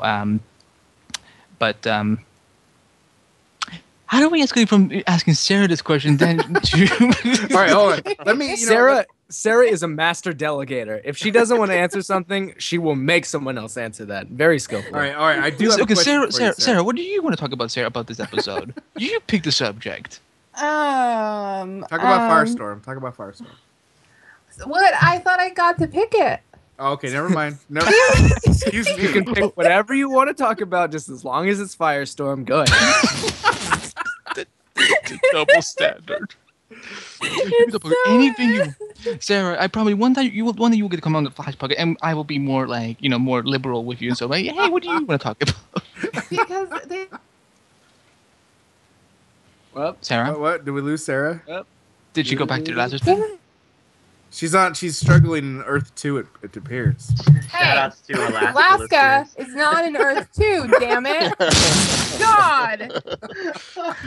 Is this a joke that I missed? I don't know. No. No, they just like making fun of me because I'm in Alaska. What's wrong with Alaska? Wait. Seriously, hey, guys. Pete. Okay. Seriously. Okay. All right. To the men of the show. What's wrong with Alaska? Yeah, guys. There's nothing wrong with Alaska. Absolutely nothing. Okay, I've been Sarah. to Alaska. It's nice. Okay, good. There's nothing wrong. Sarah, you may proceed, as I'm not a host of the show. Oh, I don't know where to start. I like the episode. Okay, that's a start. Okay, for a moment there, I thought you guys, I lost you guys again. No. What did you think of them seeking out the two guys that were potentially going to be Firestorm? and how one of them became kind of a villain. I mean, did you Right. like that, or did you think they didn't need to go that route? Or at least it seemed like it was, if anything, it was kind of a vehicle to propel, what's his name? Jax? Yeah. Jefferson Jackson. Yeah, it was used to Jackson show is- him that he can become the hero that Caitlin kept saying he could be. Right. It was this episode is a vehicle to launch Legends of Tomorrow, as most of these like first half episodes between Arrow and Flash are being used as to launch that show for the spring. That being said, I liked how Flash does something. Flash is a better show than Arrow, and one of the reasons why is because when they relate the when they have like a villain of the week, their tie-ins to the emotional journeys of the central characters appear to be, for me at least, much more natural and cohesive.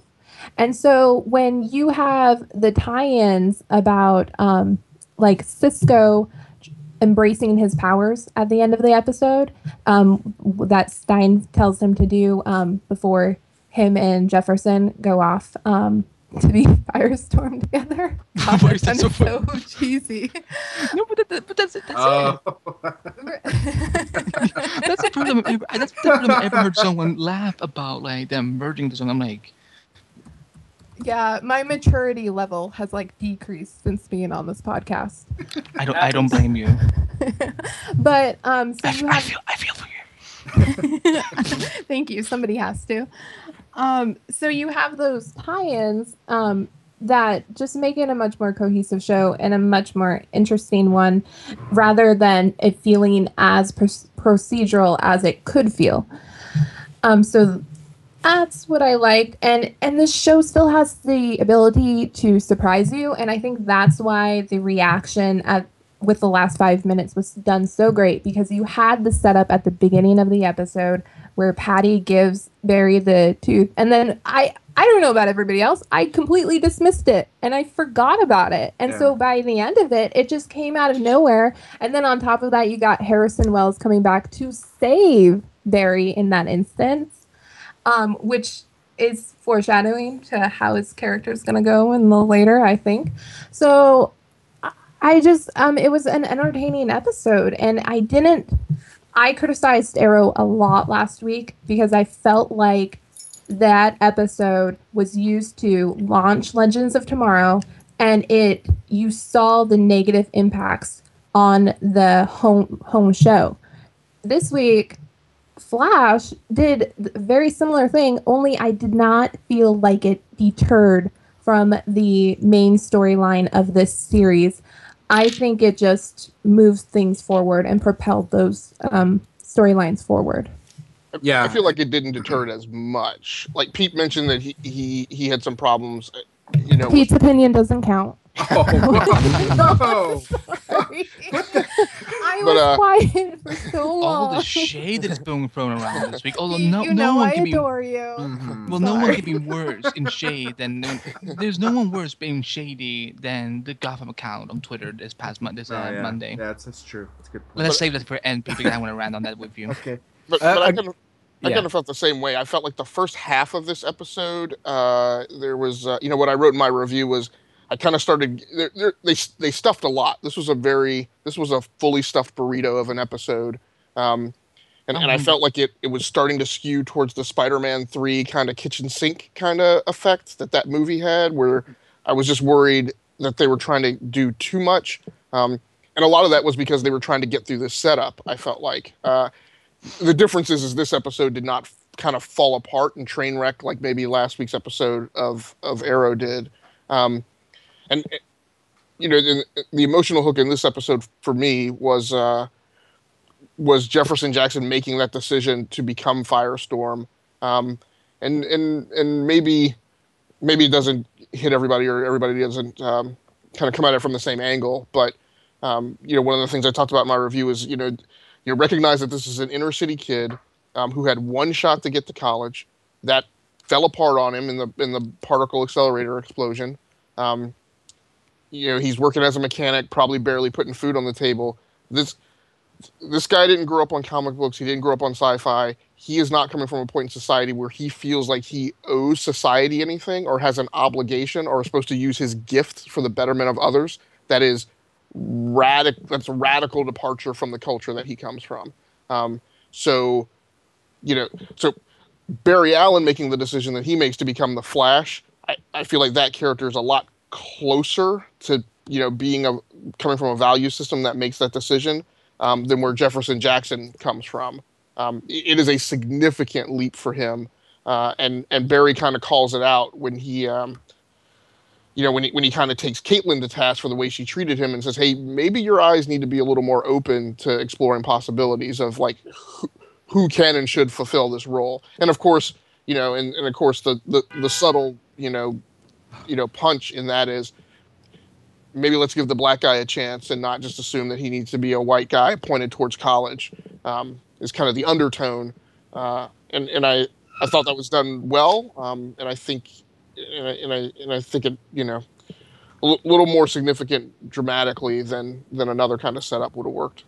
Yeah, something I was going to add about Jax, by the way, is something that I put on in my review that I loved so much about him is that in the end, when he decided to, give up his normal life and just, become the superhero, was that he didn't do it specifically just to become a superhero. He did it because he wanted to save an innocent man's life. Because remember, the reason they needed another half was because Martin was dying. Yeah. So the reason and people are going to hate me so much. Okay, look. I love Robbie Amell. I love him as Ronnie Raymond. I love the first Firestorm. For some reason, though, I got hooked quicker to Jax. And I think he was a little bit more fun, and I loved how noble he was, that he's injured and he has a handicap and stuff, and he can't do what he wanted to do once upon a time, but he decided to sacrifice his own any chance he had to have a normal life to save another man's life that he didn't even know. I think that is that kid is definitely a legend of tomorrow. Yeah. I love I do, as a comic book fan, I do love how they had in this episode Stein speaking into his head, which I don't think they had with Robbie. Oh, they did. They did? Okay. Yeah. It just never stuck out to me, but it went quick. That's why I wouldn't blame you.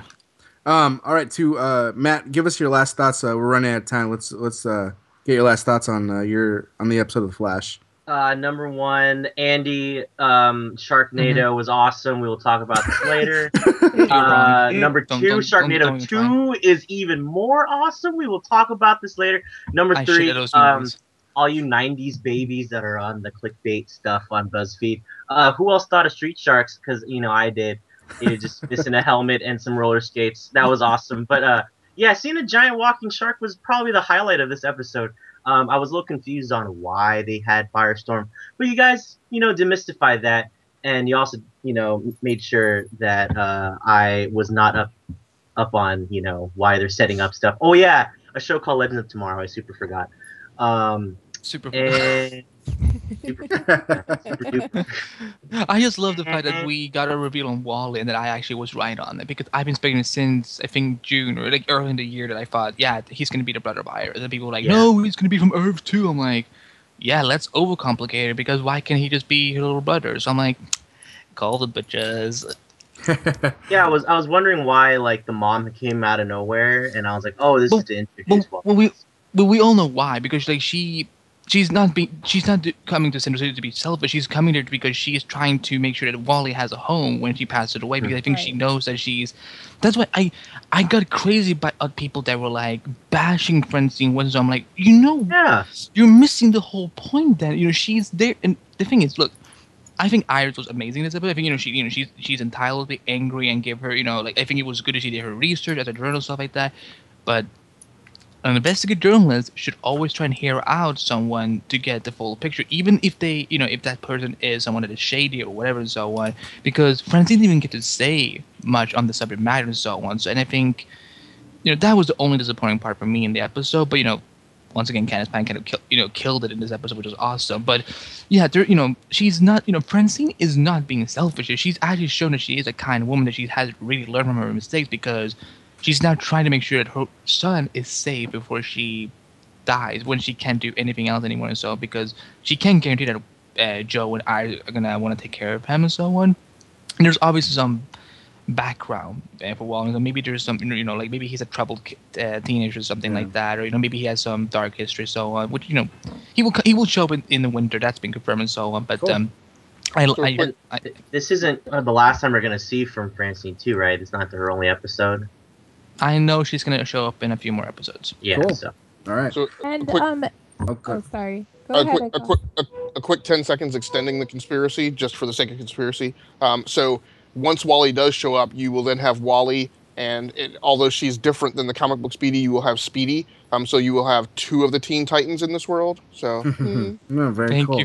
Thank you for noting that same thing as well, because I'm like, they have so many fucking Titans related characters on the show, and I'm like, why can't they just set up Titans that was supposed to be on TNT on CW instead with these characters like, Jesse Quick is coming, they have Roy Harper in that universe, even Mal Duncan exists in Central City, as a jazz player, and he's a Titan. I'm like, I just want Titans to happen. For fuck's sake. We'll see if it happens.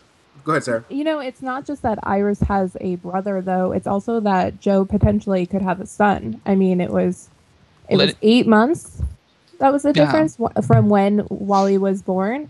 And then to bring Wally in on the show and for it to be Joe's biological son, who he didn't help raise and he doesn't know, to have that contrast with Barry, who's his adopted son, and to see how that brotherly relationship would go and complicate things. That's actually a really interesting dynamic that I didn't think about until now. And that's why I like hanging out with you guys, even though I'm mean and I'm sarcastic. So, yeah. Well, thank you. You're not mean or sarcastic. You just seem that you're very mad about things.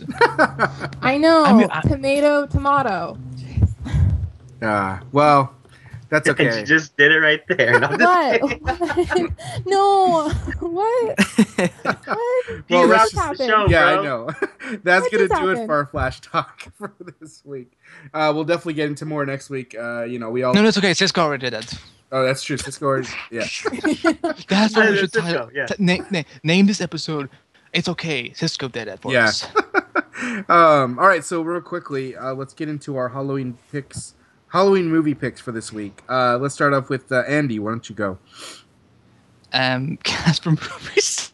No, I would say I don't even remember the last good I would say this: watch season 1 of Scream from MTV, binge watch Scream Queens, and then watch the movie Unfriended. That's a great Halloween nice. I like that package. Very good. Thank you for saying that something I said was good.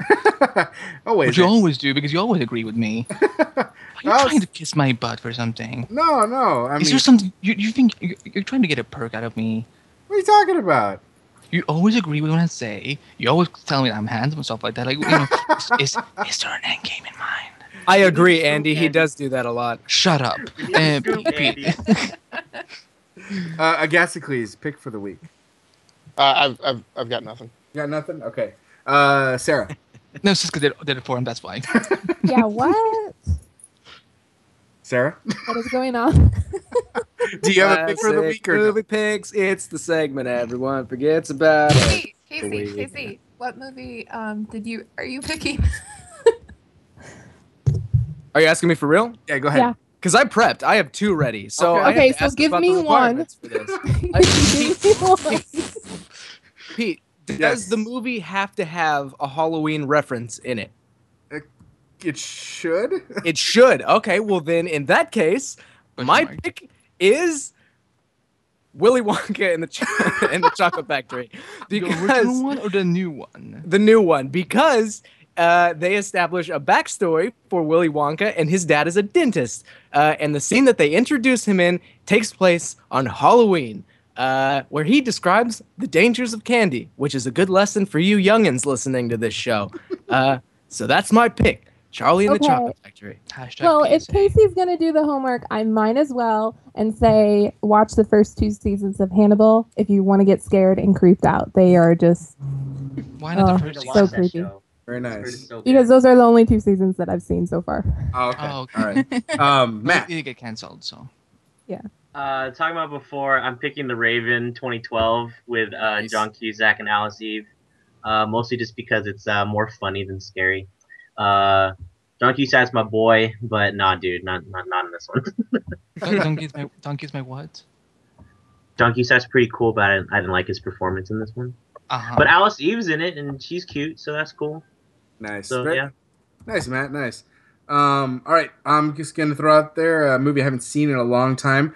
Adam's Family Values.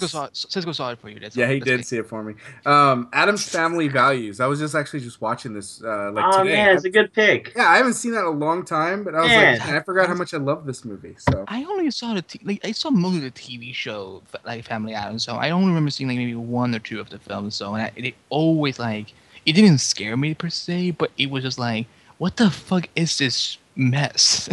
It was a Sharknado of the 90s. So good. That's why. Yeah, there you go. It was Sharknado is like an Academy. This one. I want to say Beetlejuice. You just reminded me of that. Oh, very nice. My mom just saw it last week. I'm like, so good. I've never seen Beetlejuice, but I'm like, why is Michael Keaton looking like Joker? Oh, that's why he got the role of Batman. Yeah, there you go. All right, well, that is going to do it for our show. Glad you guys could listen to it. Our Halloween talk and tons of TV talk, which is a lot of fun. You must be terrified right now because how bad our horror is. I know, right? All right, so let's sign everybody off here. Andy, let everyone know where they can find you at. I can do last. That's fine. Okay. So that's how noble I am. Agasicles. You can find me on Twitter at Agasicles. That's 2 S's in the middle, or under the same name on Google+. All right, Sarah. You can find me on Twitter at SJ Belmont. And Agastocles and I are doing the podcast for GWW Radio, 2 Guys, a Girl, and a Scene. Last weekend, we recorded a episode going over the movie Beasts of No Nation, the Netflix original film. So you should check it up. It should be on the site over the weekend. Soon, yes. Soon. In the near future. Says the Slack guy who has not edited that podcast yet. Damn it. Nice. Casey. You can find me on Twitter at Via Blast, on Instagram at Facey Craco, and on Snapchat at L Shades of Franco, and on your front porch come tomorrow evening, asking for your candy. I'm getting a restraining order. I'm getting a restraining order. Matt. You can find me on Facebook, Twitter, Instagram at I'm Salzy. I am SALZY. Heyo. And Andy, why don't you sign off? Why don't you sign off? Well, until next time, we will see you next time on CNN. Wait, sign up? Oh, you mean plugs? Yeah, plug. You mean plugs? Sorry. Okay, sorry, plug. Okay. My bad. Well, I was like, why am I doing like that? I'm like, well, until next time, I'm actually will see you next on CNN. I was like, why is this? Okay, you can find me on Twitter at AnimeBugged. You can find me also over at the Flash Podcast. Like everywhere you search on the internet, like Facebook, Twitter, Instagram, like the Flash Podcast is it. TheFlashBugged.com. Find us on iTunes, Stitcher Radio. You can find my work on TV Overmind and Heroic Hollywood, and also if you're a big Marvel fan, make sure to check out my website, The Marvel Report, which when is this episode coming out, Pete? Is it Saturday or Sunday? Probably tonight or earlier tomorrow. Whenever Casey gives me the heads up. Okay, so if you're listening to this and you're Kamikaze right now, make sure to head up to the booth 17110 at Kamikaze, where some of my staff members from the Marvel Report is at, doing some marvelous things. And you can find them on Facebook, Twitter, and Instagram, all under the Marvel Report. And I'm going to go to bed. I haven't slept in 3 days. All right, well, thank you for that, Andy. And like you said, find all his people over at Kamikaze. It should be a good time this weekend. You can find me at Pacing Pete. You can find us at Scene and Nerd, all on Twitter, Facebook, iTunes. Go check us out. We're on the GWW.com. And be sure to go check out all the content we have going on over there. Yeah, it's all good time. So until next time, you have a DVR, use it. Bye. Hey, yeah. All right. Let's get a spooky sound effect. And spooky sound Twitter effect. Account sucks balls. You're an idiot. Oh, phone, why? Oh, it was good to be back, guys. Good to be back.